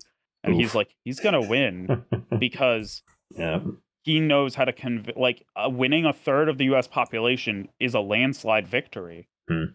It literally took like hundreds of thousands of deaths and the economy collapsing and everything else for him to barely lose.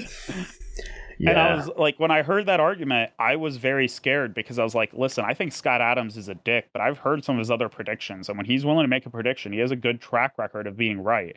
Wouldn't want to have dinner with the dude, but I'll listen to someone who's right that often. And since that moment, I got really worried. I think he was on Sam Harris's podcast talking about that. Oh yeah, he's insane. He made no sense. He has been brainwashed himself into thinking that the tools of hypnotism and affecting his own thinking are actually tools that allow you to manipulate reality, which makes you Ah, a crazy person because you hmm. believe that your thoughts are reality. The postmodern era, or a related species of it. Yep. Yes. And it's very whenever I see him I go, there but for the grace of God go I.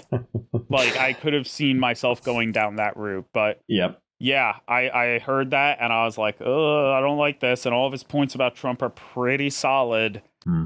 That and Hillary Clinton was the most unpopular politician in like American history. The fact Yeah. that they shoved her down our throats when Bernie Sanders, like, the fact that Bernie Sanders even got close to beating her should have been a giant red flag to the Hmm. entire Democratic Party. That, like, yo, this senator who is barely known and sounds like Groucho Marx is like beating your, like, is a real competitor. Hmm. Not a good sign for y'all. I unrealistic, but I wished Andrew Yang had won the Democratic nomination.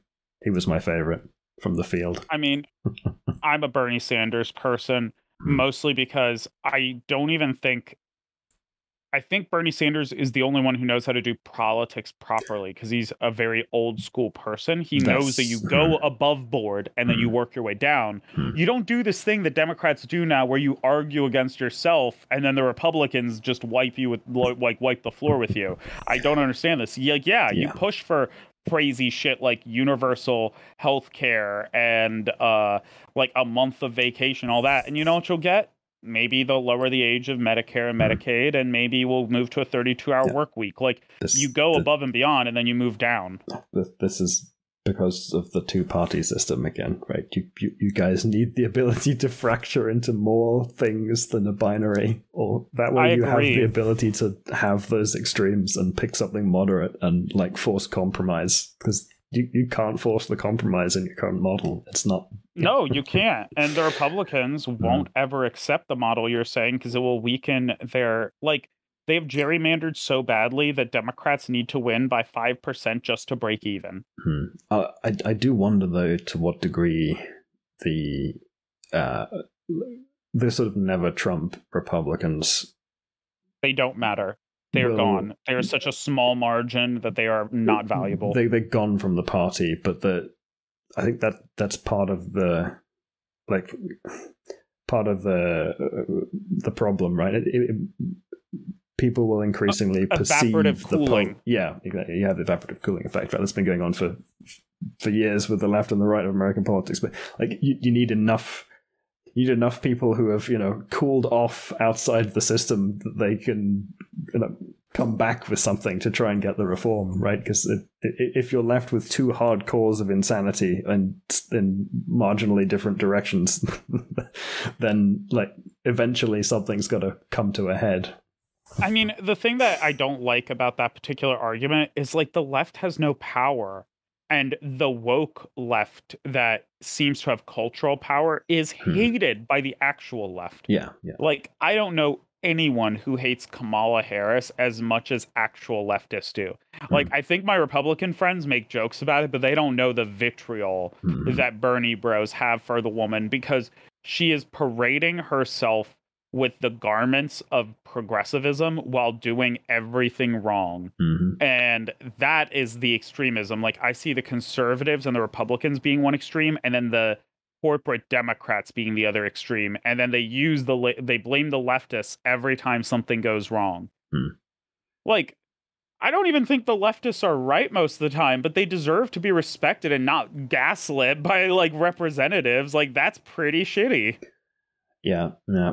That's yeah. I don't even know what to Well, say about I American do have politics to at this ask. point. I do have to ask though, because I've been looking at British politics, and Oh I'm yeah, just we're not in a good shape either. Yeah. no, and I just have to ask, like, how did you guys get your discount Trump like this much in trouble? Like he somehow like there was like a few months there where people were like Hmm. Boris Johnson is trying his best. He's really like stepping up and I was like, "What? What is this?" And then all these pictures came out and he's like partying and shit and I'm like, "God damn it, Boris. You really turned it around for like 3 months. I genuinely believed he was going to be remembered as one of the okay prime ministers." Nope. They was never going to pull that off. He had 3 months there. He should have like enjoyed the limelight while he had it. Everything was going okay for him. People felt bad for him because he got COVID and didn't die. But yeah, I think at this point he may have actually damaged the Conservatives' party's chances of re-election at the next general because of how negatively he's currently perceived.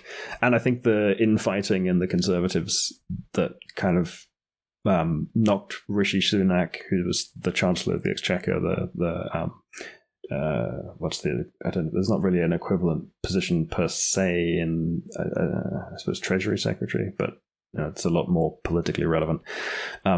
In Boris's government, he was very popular, but I'm pretty sure Boris's people leaked some stuff about his financial situation being like he's ridiculously wealthy, and there was some tax evasion thing. Well, not evasion. That's not evasion, to clarify. This is the most British thing you've ever said to me. He didn't quite do tax evasion. Yeah, tax avoidance, right? It's not evasion, it's not avoidance, it's something somewhere in between. Oh, I just maybe happened for to legal forget purposes. to do it. I just happened to forget to do it for a decade. It slips anyone's mind from time to time. Yeah, but in any case, yeah, he was doing well. He's now doing much less well, probably because of Boris. And yeah, this whole scandal is dragging the party down into the mud. You know who called it? Dominic Cummings. Yeah. I mean, that's a wild Bayesian if I've ever seen one. Yeah, he's an interesting guy. I want him to teach a class for the guild one day on realpolitik and how to view the world with the eyes of a effective politician. Because the fact that he even got Brexit through and got Boris elected are minor miracles. He really might be the most intelligent political operator I've seen since Karl Rove in the United States helping George W. Bush. He is a genius level intellect. Yeah, do I he's agree genuinely with good. I don't even agree with all of his political conclusions, but I actually agree with a lot of his assessment. It isn't fair that the British people are subject to laws from Brussels that they don't really have a say in. His conclusions were right. I don't think the way he wanted to go about it was right, but anyone who is that smart and that effective, I would love to have dinner with the man. Also, he seems like the kind of person who wouldn't take any bullshit whatsoever from anyone, but would be incredibly funny with a good sense of dry humor if you were at all listening and humble. Yeah. I'd definitely like to sit down and have a conversation with the man. I think you'd be a really interesting, very interesting person to talk to. I don't agree with all of his political positions, but yeah, I think he even had some kind of vaguely rationalist adjacent stuff on his blog. He's one of us, and I would like to talk to him. This is my belief about Bayesians in the wild, which is a term, listeners, so being a Bayesian, which we've referenced several times, means using Bayes theory, which summarized at its simplest point says, when you're not sure between two positions on an issue, take the evidence you have for both sides and then multiply both sides of that by how much you trust the evidence, and then look at the math. Just that extra step of comparing not just the data, but how much you trust the sources of that data makes you a Bayesian. Now, putting hard numbers on that makes you a good Bayesian, but just starting to think that way is the heart of being a rationalist, in my opinion. And it's very lonely. It must be incredibly lonely if you're not part of the community to think this way, because it's a little bit of a mental gymnastics thing you have to practice doing, but it has such dividends in your life. But until you can explain it that that's how you're thinking to people, they just look at you like you're from Mars or something. Mm-hmm. Do you think that's an adequate explanation of Bayes' theory without any numbers? I doubt I can do any better, so it'll do for now. Sounds good. But yeah, I would love for him to just teach, because I'm like, bro, you must be so alone in a world where you're Dominic Cumming and you have to live and talk to people like Boris Johnson constantly. That sounds like a low-grade form of torture to me. Yeah. I think it's why there are so few STEM people in politics. Do you know my dream job? Congress used to have a scientific advising office. Yeah. It was their they got rid of it. Yep. And early 90s, and you can just watch the decision-making process on a chart just go downhill quickly. Yep. I would love to have that job. I think I am good enough at explaining things that I could explain it while being apolitical and giving them like the consequences on both sides. Hmm. And the sad thing is, like, there are some decent Republican scientific positions that they're not advocating for properly by just denying science entirely. Yep. Those positions on the left that have a similar valence. I mean, I will never understand. So here's a good example of the left not advocating the research well and how it gets misconstrued by the right. My brother's fiance, Charlie, hey Charlie, if you're listening to this, had a disagreement. She was like, Biden is giving people free needles so they can just shoot up heroin. And I was like, yeah, that's a great idea. And she was shocked by it. I was like, yeah, they've done this in Europe and they've done the research, and it has at least three main side effects. One, if you're a heroin addict and you know there's one part of town where you won't get arrested doing heroin, you're all going to go there, which means it cleans up the streets. Two, a lot of them die from infections, and this stops that. And three, if you know there's one area where you can do heroin and then you can go talk to a counselor and there won't be any risk of a cop arresting you, chances you'll do it are much higher. And we've shown that was the rates are going down. Yep. And to Charlie's credit, she was like, oh, that's really interesting. I'm not sure if I agree with it, but those are really good points. Like, no one had ever expressed this. And I get why the right wing doesn't express this, but the left wing doesn't do it either. Like, this is good data on their side, and they just don't clearly say it. Yep. I mean, if scientists don't explain themselves, what the fuck is the excuse for politicians whose job is to ramble at us? Yep. It's, yeah. I mean, the Swiss and the Portuguese did that particularly successfully. And it's the sort of failure to communicate it is bizarre. I mean, the nice thing about the federated system of the United States is we always do eventually get there, because there's always some states that are like, yo, we need the money. We got to fix this problem. And they're desperate enough to try it. And then it does spread. Yeah. I mean, it took 10 years. Have a similar thing. Took 10 years. Yeah. But medical marijuana is legal in like more than 3/4 of the United States. I mean, I have a medical marijuana card. I just went to the dispensary today. Had a good deal. I got something called, what is this? Oh yeah. ISO Growers Reserve Purple Elephants. God, I love the names. That's a fun name. I wish everything was named the way they named weed. Like, that's what the way they should name pharmaceuticals. I don't want to take Zoloft and Chantix. I want to take, like, Teddy Roosevelt's train wreck pills or some shit. Like, that's hilarious. Yeah. I'm all about that. Let me look it up online. Bunch of, like, really weird rules about how you can name drugs. And, it's the similar, like, another one of those, why can't we agree on a standard? Like, they call them different things in different countries. This is the stupid. It's actively dangerous. Why are we doing this? I could understand if there's a company doing some legal loophole shenanigans, but I don't even think that's the case in this point. Maybe it was at first, but like definitely not anymore. It's basically marketing bullshit, and I just like that drives me nuts. Well, I am very excited because I'm pretty sure that the pharmaceutical industry is about to get rocked very painfully in the next, like, 12 years or so. And here is my suspicion. I think they're going to have to move entirely to medical devices. Excuse me, I have hiccups. And, like, new materials and stuff like that, and surgeries.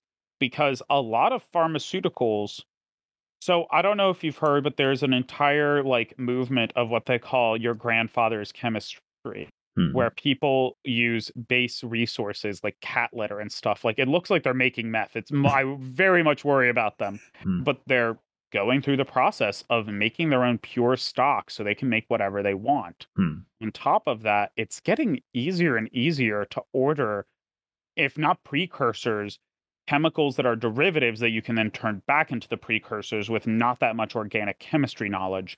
And the last piece of this puzzle that really makes me convinced is actually a research paper about computer science that Errol showed me about 6 months ago. Some researchers trained a neural net on all 455,000 known organic chemistry reactions, and it learned them all. And the idea was, first they gave it like some simple goals. Like, if we give you this precursor chemicals, what reactions would you do to get this chemical result at the end? And it gave them the very standard results. But then they were like, well, what if we want to do this? And I have to send you the paper then, but it discovered that by using a single chemical step, it could actually purify three of them at once by causing a precipitate and a thing to fall to the surface simultaneously Oh, that's cool. instead of like 7 steps. So it shortened it from a 10-hour process to 2. So if you have this kind of software, basic chemistry knowledge to help you out, and a basic lab, a lot of drugs that are proprietary are just going to be so easy to bootleg and at a pretty decent quality that they're just not going to be profitable to make.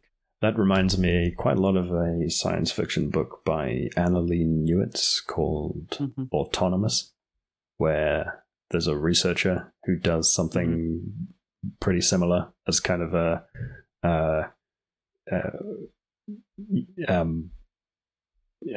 well, not really sure. It's not exactly a side gig, right? She basically becomes like a bootleg drug synthesis person, and is embroiled in avoiding the sort of intellectual property based assertions of like, you can't make this stuff. It's our IP, proprietary. Yeah.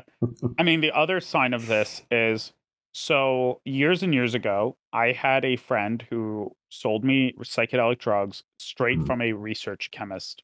So I got to experiment with some very rare, weird stuff at the time, like 2CBs, 2CT2, a bunch of stuff in that family. This was like 2009 to 2012. That stuff was incredibly hard to get, and the research process, like making it, was really difficult. I just saw a Vice special saying that the number one party drug in Ibiza is called pink cocaine, and it's just 2CB. Which means sometime in the last 10 years, someone figured out a way to industrialize the process and got it going. I don't know who it is. My sister goes to Ibiza a lot, so I might be going to Spain and doing some hands-on research. But I am like, that is shocking to me because like there had to have been some breakthrough in the process, because I remember that it would cost me an arm and a leg, and it was very difficult to get normally.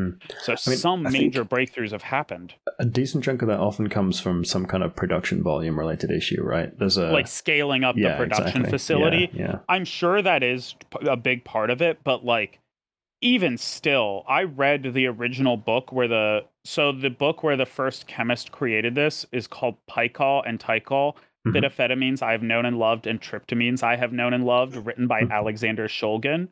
The first half of each book is a biography of his life, and the second part is a full chemist's guide to making all 275 drugs he invented, as well as trip reports of every single time he tried them with his family and friends. Okay, that goes on the reading list. It's the number one book owned by both drug dealers and the DEA. But yeah, like, I've read the process and I'm like, this would be kind of a bitch to make. I will send it to you. And I think it's free online. The chemical part is all free online. He published it because it's just organic chemistry, technically. By the way, fun fact, he invented all these things while working for the FBI. He was like a private researcher, and so whenever they got a new drug, the FBI would contract him to figure out what it was, and he would like reverse the chemical analysis of what the drug was made of and how it was processed and made. But he was essentially just a for-hire scientist, so he'd spend his own free time just like making new drugs and trying them out. This is like, the necessity to having people who can do that is precisely why it's another one of those problems with the intellectual property thing. Bring it back full circle to that concept, right? It's the at the moment, cybersecurity researchers are more or less actively forbidden from doing research on certain things, because in order to do it, it would be breaking people's like DRM. It would be infringing on people's copyright. Do they expect that the black hat hackers aren't doing this, or do they all just want to get that payday when everything goes wrong on those day zeros? I'm not sure which one your bosses are expecting, but one of those two things will happen. Like, they're clearly not anticipating either, because like the incentive structure is just backwards for cybersecurity stuff, right? It's constantly trying to prove a negative, because when they do their job, nothing happens, right? Yeah, that's like when the military does their job, I'm not at war. Exactly. That's right? a success.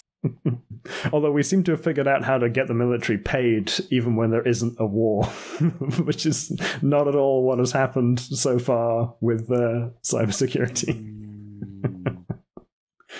You know what? No.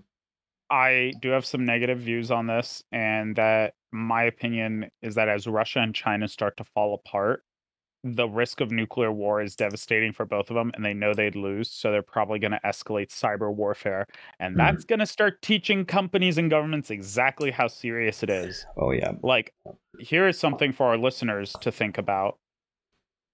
Think about the next time there's a weird outage, like half of Amazon's servers go down. They're like, "Oh, we had technical difficulties." This is the most powerful company on earth. Hmm. Do you really think they had technical difficulties? Or do you think maybe there is a higher chance that there is sabotage? And any one of those, I would go with technical difficulties. Any one incident, you should chalk up to technical especially difficulties. because of how centralized they are. There's a lot of single points of failure. But I have noticed a strong uptick in those stories in the last 3 to 6 months, and they're only going to go up. And you should assume at a certain point that they don't want to tell you they got hacked by the Russians and a bunch of data got stolen. So start reading between the lines, and you'll see that it's escalating pretty quickly. Yep. Hell, very scarily, I heard that some hacker in China figured out how to get into the water purification plant of a city and nearly poisoned everyone by just dumping in too much chlorine, because you should have a small amount to clean it out. But, as they say with medicine, dosage is the poison. Yep. Yeah, that was I remember that one. Gary? That's also happened in Australia. Similar thing. Someone got into a water treatment plant control systems. Listen, if they can survive the giant jumping spiders, I'm sure they drink chlorine next to their barbecues, and it'll be fine. Yeah, it's fine. But yeah. I mean, it's another situation where the US is kind of unfortunately leading the direction the wrong way on the cybersecurity stuff, right? You're super focused. You have on offensive capability. Right? You have US Cyber Command, which is out of the NSA, and they are basically just collecting a massive inventory of vulnerabilities in everyone else's software. Right, all of these unknown, unpatched vulnerabilities. They're just making a massive database of them. They're and then when they need to make the next stucknet, which can I did not realize how scary stucknet was until I watched a documentary about it in the last 3 months. But they exploited 5 different 0 days simultaneously to make that thing work, and I'd never even heard of that. I'm not a big tech guy. My strength is not technology, but even I understand how ridiculously dangerous something like that is. That's constant, right? The black market for 0 days is huge, especially in things like iOS and Android, right? And people are they sell multi-million-dollar 0 days to people like the NSO group, who are uncharitably described as mercenary hackers out of Israel, but they're kind of, they try and put a positive spin on it, but yeah, they're many ways very not good. But the the thing to do to fix that is not to just make a massive list of all the 0 days. It's to do responsible disclosure on all the 0 days, so everyone's stuff actually is secure, rather than accumulating a massive list of things that you could exploit, because it screws you too, right? All your own stuff is full of those vulnerabilities. I mean, they have to do a game theoretic, where they're are our enemies doing the same thing?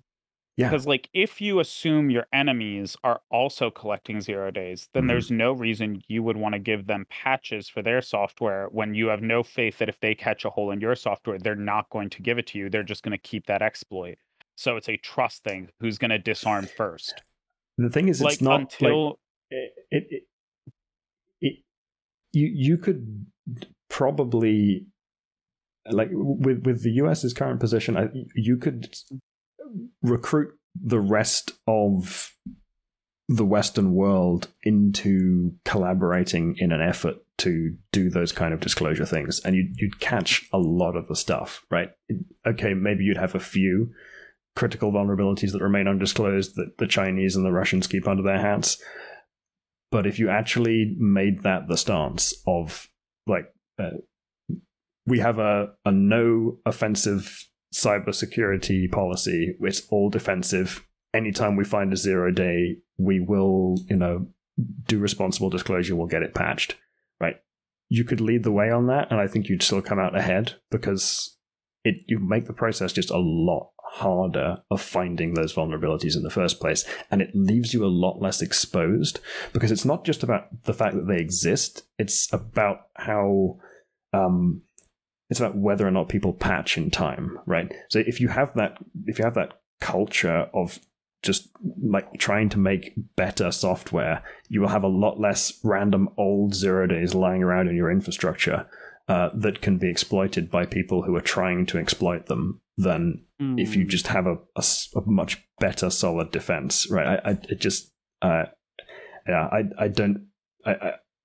I'm not convinced that the game theoretic logic applies in the way that they seem to currently think it does. I think you'd actually be better off just playing it defensive rather than offensive, even with the attacker's advantage.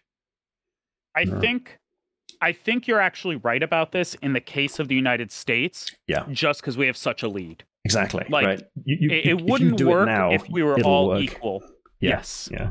Especially if you bring Europe and a lot of the other like Western aligned technologically sophisticated people with you, which you probably would, then you could get out ahead of it. But yeah, and if we retain this stance, then we're all screwed, because everything is just going to be completely broken forever.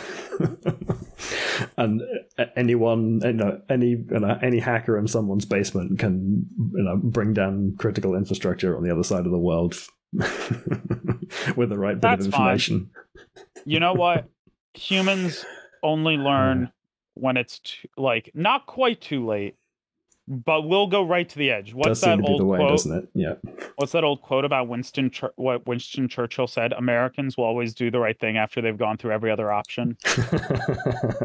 Yes, that sounds about right. Like yeah, that. It also sounds like Winston. I believe we will get to a point where that is the way people think, but it won't happen until some major politicians and rich people get affected and they realize, like, oh, we can't insulate ourselves from these effects. Yeah. Like, they're already being affected, but it hasn't hit the critical threshold yet. MBS bugged Jeff Bezos' phone with WhatsApp. Right? This is already happening to them. People have died as a result of cybersecurity incidents. It's going to keep escalating, yeah. But right now, everyone can just be like, well, I'm not important enough, or it's individuals. But when it starts happening in mass scales, people are going to be like, oh... We're coming up on that point, by the way. It is. Honestly, it's going to happen in the next 3 to 5 years. Yeah. It's already underway. It's just like we're on like the steeper part of the upslope. Here's the thing. It's possible right now. It's just a waiting game. Yeah. It's literally just a waiting game, which is terrifying to think about. But that is the way I see it. Like, going to happen somewhere soonish. And I don't want to be in the town or city that discovers that first. I hope it is something that is bad enough that gets attention, but not so bad that people lose their lives. But as someone who's been spending the last 2 years listening to the podcast, well, there's your problem about engineering disasters, don't have a lot of faith in America's infrastructure right now and making things work out. Yeah. Did you know we got a D- on our infrastructure? I did hear that. The only thing we didn't get a D, C, or F in was dams. We got a B-, which is good. Dams are a thing you don't want to get an F in. Yeah, but like dams are dangerous. If the dam disasters have killed hundreds of thousands of people in China. Oh, right? The Yangtze River in China and its flooding has killed millions of people over thousands of years. Yeah, it's pretty bad. Yeah, way worse than nuclear. Which, like, another thing that the left, well, it's not always the left, but like a lot of the time, people on the left have gotten very wrong because of bad communication about the science. I mean, although, ironically, in France, it's like all the nuclear people are communists, so I don't know why it hasn't translated elsewhere. It's weird, but I will say that real leftists, like the one when I say a real leftist, my standard is someone who has done actual organization. Okay, yeah. That like someone who's put their skin in the game. Yeah. And Chapo Trap House, for all of their arrogance, actually did that. They raised money. They went door to door to knock on doors to raise. Like, they're real. And they're the first ones to say, like, yeah, like, nuclear power is a really good idea. We kind of wish we'd done it earlier. Yeah, Germany is, where I'm living at the moment, is particularly screwed on that point, especially right now. Germany's so fucked environmentally because they're so far north that their solar panels don't pay for the energy and their carbon offset. They're going back to lignite coal. What the fuck? I know. It was thorium. It's everywhere. It's fucking everywhere. But it's not even just like, you know, everyone likes the sexy liquid fluoride salt thorium reactors, but yeah, it's nice. There's the old designs, the ones we have in the US. They're not like the fanciest, but they're pretty goddamn safe. I mean, okay, there's a lot of new 3 Mile Island modular reactor designs with passive safety that are much better, but not necessarily like, you know, the sexy new thorium stuff that I'd take over the old, like, active safety requiring reactor designs. Well, but this is the thing that frustrates me. I live near 3 Mile Island, and I had an internship at one point where I worked at the Philadelphia electric company PECO, and they actually took me to Peach Bottom Nuclear Power Plant and like 3 Mile Island. And one of the things they told us is we have a passive system. If no one had been in the office that day, it all would have fixed itself. The only reason we got so close to a meltdown is because humans kept fucking with it. Because the sensor was broken, so they thought they had to fuck with it, but the machine was working fine. Like, if we had just left it alone, it would have shut down on its own very safely. Whoops. Yeah. Yeah. By the way, that was also the day I got to feel like Homer Simpson. Because I showed up there the day after the Philadelphia Which team was it? It was when Philadelphia won the World Series, and my boss had told me it was the only day I was allowed to show up to work hungover, and I forgot I was doing this nuclear plant thing, so I was completely hungover, like droopy face, cartoonishly bad, and I show up, and there's like coffee and donuts, and I'm eating a pink glazed donut hungover in a nuclear power plant. I was like, the Homer Simpson life is not bad. I've seen it, and I've seen the top of the mountain. It isn't bad.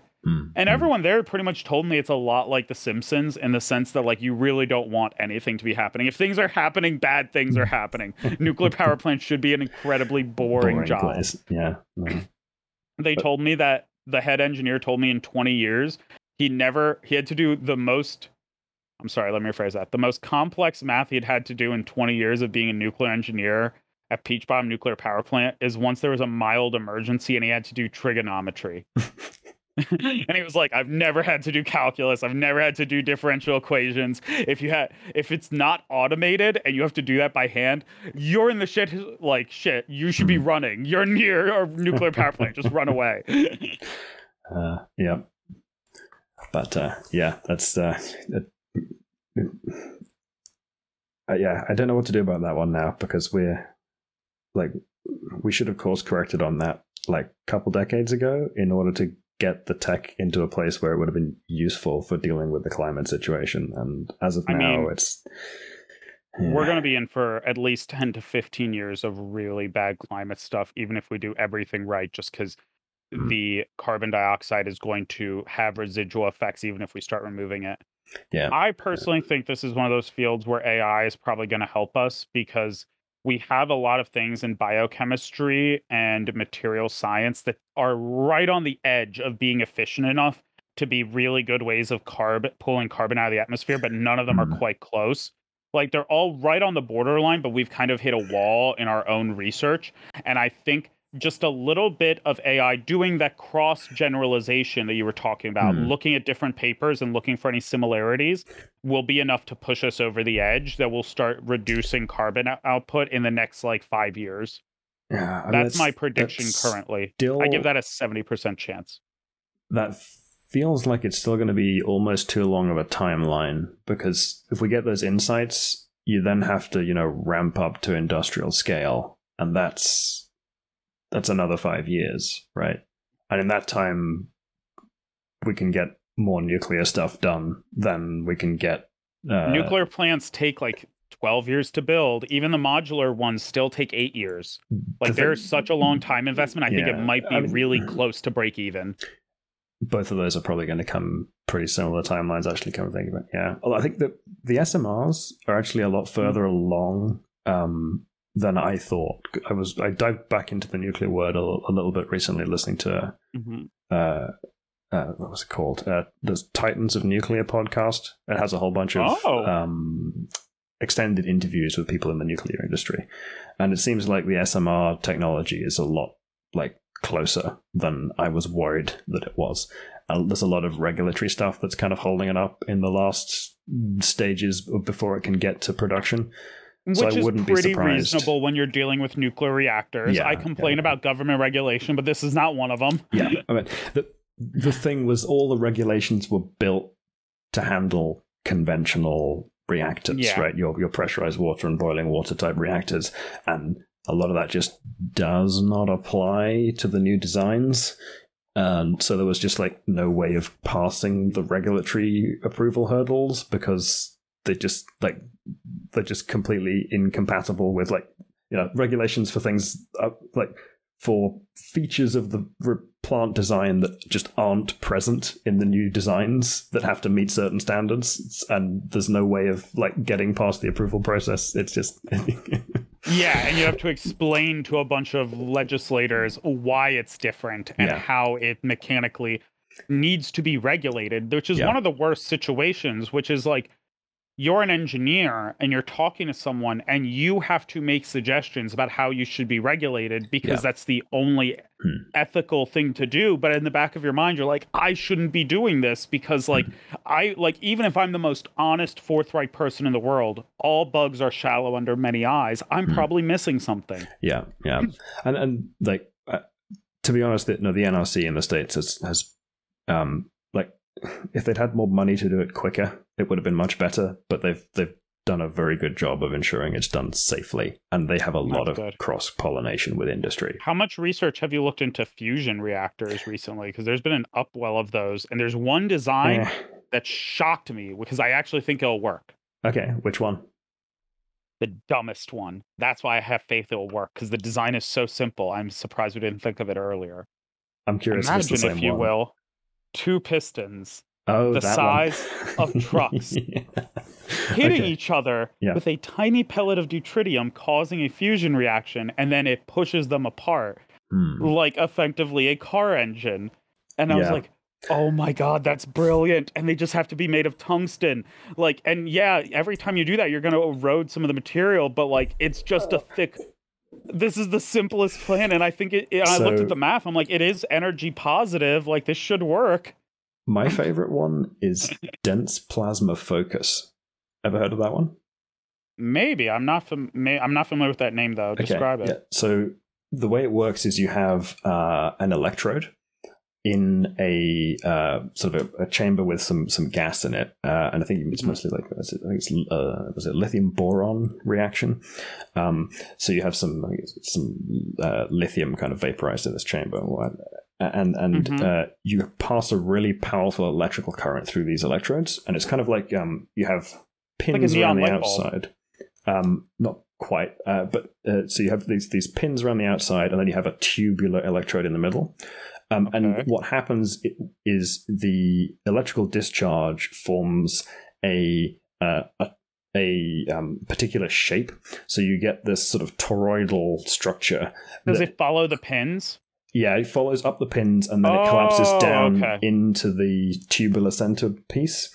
And it coils up on itself and supercoils into a tiny little toroid, which then pinches.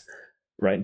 So Oh, you get this like tiny little thing that just forms this plasma and pinches tight into a space where you can get the fusion.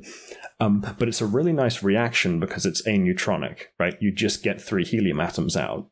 You get a gamma flash and some beta radiation, right? Which means you can turn it into a solid state device because the gamma and the beta are directional, right? They come out of opposite ends of the toroid. yeah. So if you just stick a coil on the end that spits out the gamma, and on the beta, and a gamma tuned photovoltaic on the bit that spits out the gamma, then you can harness the energy from just like decelerating the betas in the field. Yeah. That is clever. It's very nice. Yeah. I wouldn't. Oh man, that must have been so hard to figure out. See, I like mine because it's literally just the same thing we've been doing with cars for like 100 years. Yeah. But The idea came from this guy who has like crazy alternative theories about cosmology. He's like a Big Bang skeptic, but he did a whole bunch of crazy mathematics about like topologies of electromagnetic fields that led him to this conclusion about this toroidal shaped collapse of this plasma. So that's kind of evidence that we should look at the rest of his theories a little bit more closely. It's not 100% evidence that he's right, but no, that's interesting. Like, this little device does like really well on the scores of like energy in, energy out for your fusion processes, relatively speaking, to all of these other like much bigger and better funded projects. And it's my favorite because of how kind of pretty it is, like aesthetically. Just there is the beauty of design, and then there's the beauty of efficiency, and this seems to have a little bit of both. Yeah, it has. I don't think mine is pretty, but I like it because it might be the most efficient of designs. Like it has the brute simplicity, and like you can explain it to pretty much anyone instantly. Yeah, you make Big Smash, and then it pushes like gasoline. Yeah. But even things like the nuclear reaction in this one, though, the dense plasma focus stuff, because it's an aneutronic reaction. Like you don't get the degradation of the material because there's no material like hitting it and eroding it. Yeah. Because like you would have to replace, even my joke method, you would have to replace the material because every time you do this, it would like rip off the first layer of atoms. Yeah. And you get radionuclides generated from the neutrons that are produced in any reaction that produces stray neutrons, right? They go off and they activate other stuff occasionally, which causes problems for managing your waste. Like, your activated graphite is a massive sort of hazardous waste thing you have to deal with handling. You don't get that when you're dealing with aneutronic reactions. The other thing with like fast breeders, you get a bit less of that. So, like, Westinghouse is working on a lead-cooled fast breeder, which is really cool. So there's a whole bunch of that's really interesting weird stuff. Yeah. But I love the fact... So this is one of the reasons why I encourage so many people to study magic and conspiracy theories when you talk about that dude. It's not that I actually think you should believe those things. That is a very unhealthy thing to do, to believe every wild thing. But when you choose to look at every wild thing with the same eye of a rationalist and really analyze it, you're going to come to some conclusions that are naturally going to be against the norm. And that gives you the freedom to like find the low-hanging fruit everyone's missing. Like you have to be weird enough to think the Big Bang didn't happen in order to be weird enough to discover a design as clever as that. Like I never would have thought of that, and I don't think most physicists would. But then again, most physicists would never question the Big Bang. Exactly. I mean, one of my favorite heroes was the guy who started rocketry in the United States. Was like a huge believer in black magic and used to do rituals with Anton LaVey and what's his name? The guy from Scientology. L. Ron Hubbard. L. Ron Hubbard. Yeah. Have you read Ignition? No. It's a spectacular book about the early days of rocketry in the US. I've forgotten the name of the author, but it's just hilariously sort of dry humor mixed in with quite detailed chemistry, and it just accounts all these crazy experiments people were doing to develop new rocket fuels in the early days of rocketry, and the the safety standards were different, non-existent. The number of people who blew up is evidence of this. Not just died in a lab, blew up the lab. Yeah. Yeah, so I was born too late. I was born too late. I would have thrived in that time, or I would have been one of the blown up people. I would have been like a very interesting footnote. Like David Youssef did remarkable research on materials to use in shells. Unfortunately, when he was like, I wonder what happens if we put napalm inside, he discovered what happens when you put napalm inside. There's a great quote from the book on the Wikipedia page for I think it's like what's the molecule? It's like trifluorochlorine or something. I forget. The most corrosive thing on Earth. Exactly. Yeah. There's a note from Ignition, a quote, which is like, if you have a fluorine fire, like I forget exactly what it is, but the best thing to do, the best piece of equipment is a pair of good running shoes or something to that effect. Yes. Right? It's just like, dude, it burns asbestos. Yeah. And it like glass and concrete. The only thing that holds it is like a metal with an oxide layer of some kind. Mm-hmm. And if you scratch the oxide layer, you're fucked. Clean it. Just accidentally clean it. Smudge it. You have a metal fire. Yeah. There's a great series of books by Charles Stross called the Laundry series. And the Laundry Yeah, and the dragons breathe out the trichlorofluoride, and that was when I was first introduced to it, and I was like, what is this? Charles Stross is a smart man. He would not include this, and then I Wikipedia'd it, and I was like, you guys can't see my face, but I'm making the face from the Scream painting. Yeah, it's something out of a very scary horror show. It turns cells that encounter it turns their cytoplasm into sulfuric acid. Or, no, not sulfuric acid. Hydrochloric acid. What the fuck? It turns you into hydrochloric acid from being around it. Yeah, nasty stuff. Oh, man. People were experimenting with it for weapons. Mostly the Nazis, but you can't even use it. It's not stable. That was the problem, right? Actually, here's a question I want to leave you on, because I think we've been going now for 2 hours. I think that's a good first episode. Oh, wow. Something like that. So I watch the anime Baki the Grappler, which I absolutely love. And they brought up a story in the very first episode of the Netflix series that I double-checked was true.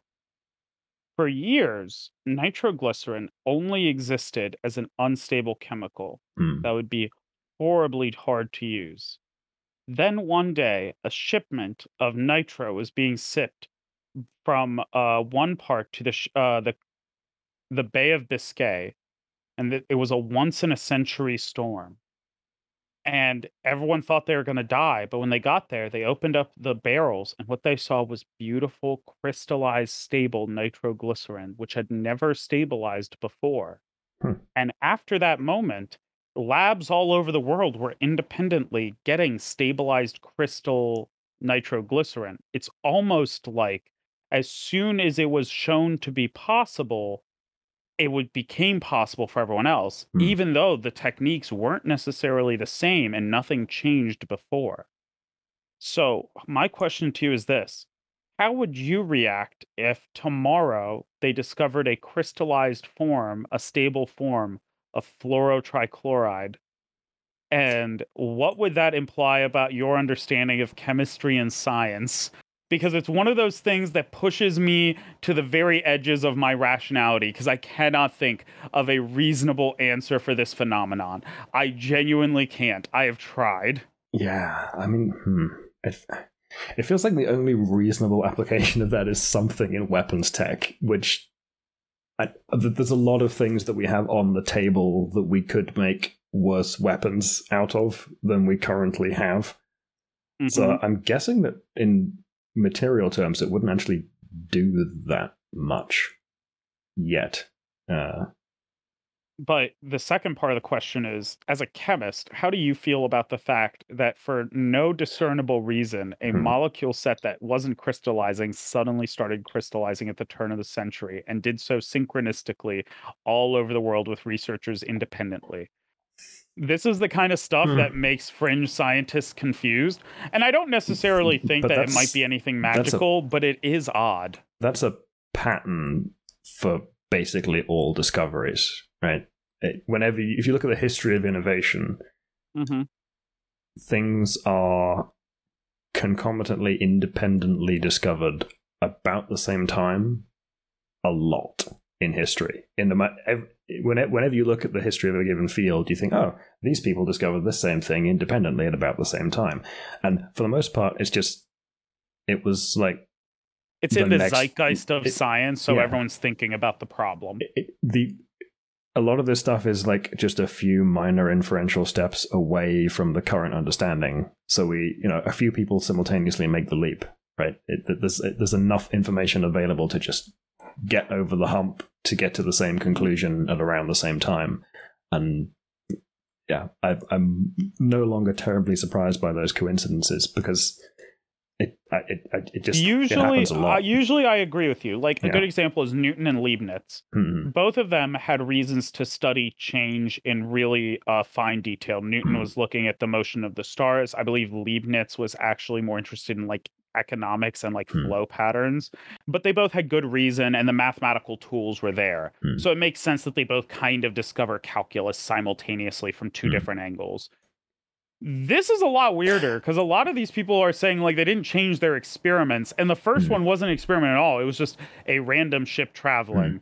I Maybe there is a totally reasonable I explanation, mean, and it might guess just listeners, if you guys have be. one, please send it.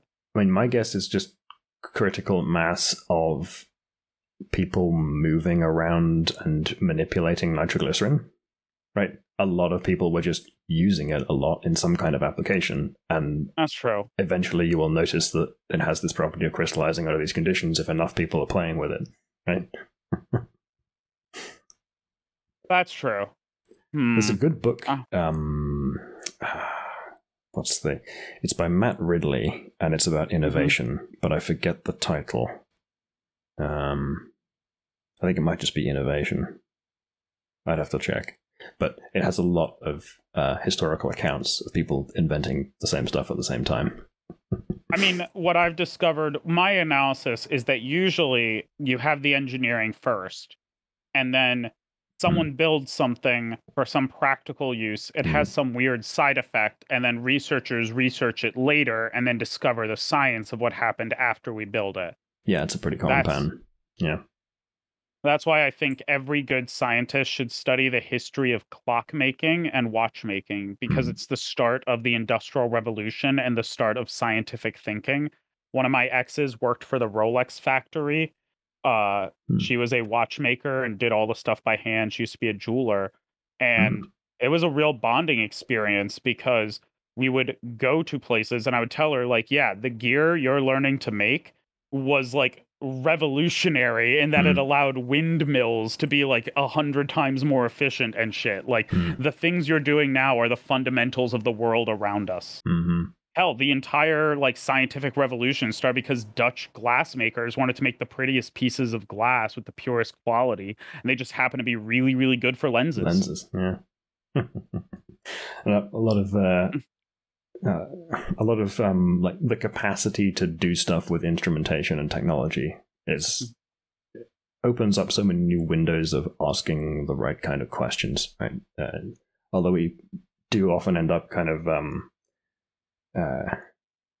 We build the tech first, and then we don't know what to do with it. We spend a lot of time like using it poorly or asking bad questions with it just because we have the tools. That is one of the best ways to win a Nobel Prize. I've looked at the math. If you want to win a Nobel Prize in STEM, don't do a discovery, make a tool. Yeah. If you make a tool, you have a much higher chance of winning a Nobel Prize. Like the one a few years ago was they figured out how to use quantum dots attached to every part of proteins in the cell so you could watch cell interactions live like as they were happening on your screen, like the biochemistry, and you were like, what the hell? And like those guys barely did any original research in the sense of like they didn't discover anything new or make anything new. They just put it together in a way that was useful for every other biologist for the next 100 years. Yeah, tool making is incredibly important for science progress. Yeah. On the other side of that, before I let you go, one last funny anecdote about the history of science. Did you know that chemists and biologists, the only reason we have like beakers and test tubes and stuff is because they were using like china and flutes of champagne and stuff, and all of their wives got so angry at them for destroying their kitchenware so frequently that a group of female wives of scientists in the British like paid a glassmaker to make them specific tools so they would stop doing it. And I just love that story, that these were some of the most innovative and intelligent men in history of the world, and they were just like, let's put it in the same glass let's put this lead in the same glass that I used to drink champagne out of New Year's. And their wives were like, honey, please, this is getting expensive. Yeah. Yeah, that sounds like the sort of thing that would happen in that era. Hilarious. Oh, darling, you can't keep using the flutes for your mad science. Woman, you don't know what Cambridge needs of me. Right. Well, yeah, okay. We're approaching the 2 hour and 15 minute. Oh, yeah, we just hit it. Okay. Yep. Yeah, we've been running quite a while now, so we should probably wrap up. Bring it to a close. Listeners, thank you for listening to episode 1. Hopefully, we will get better at this, and you guys will enjoy listening to our dulcet tones in the near future. We'll have guests on soon, and we'll let you know. You have a lovely day, and catch us on your favorite podcast, and check out the Guild of the Rose. This is bye from David. And bye from Richard. See ya.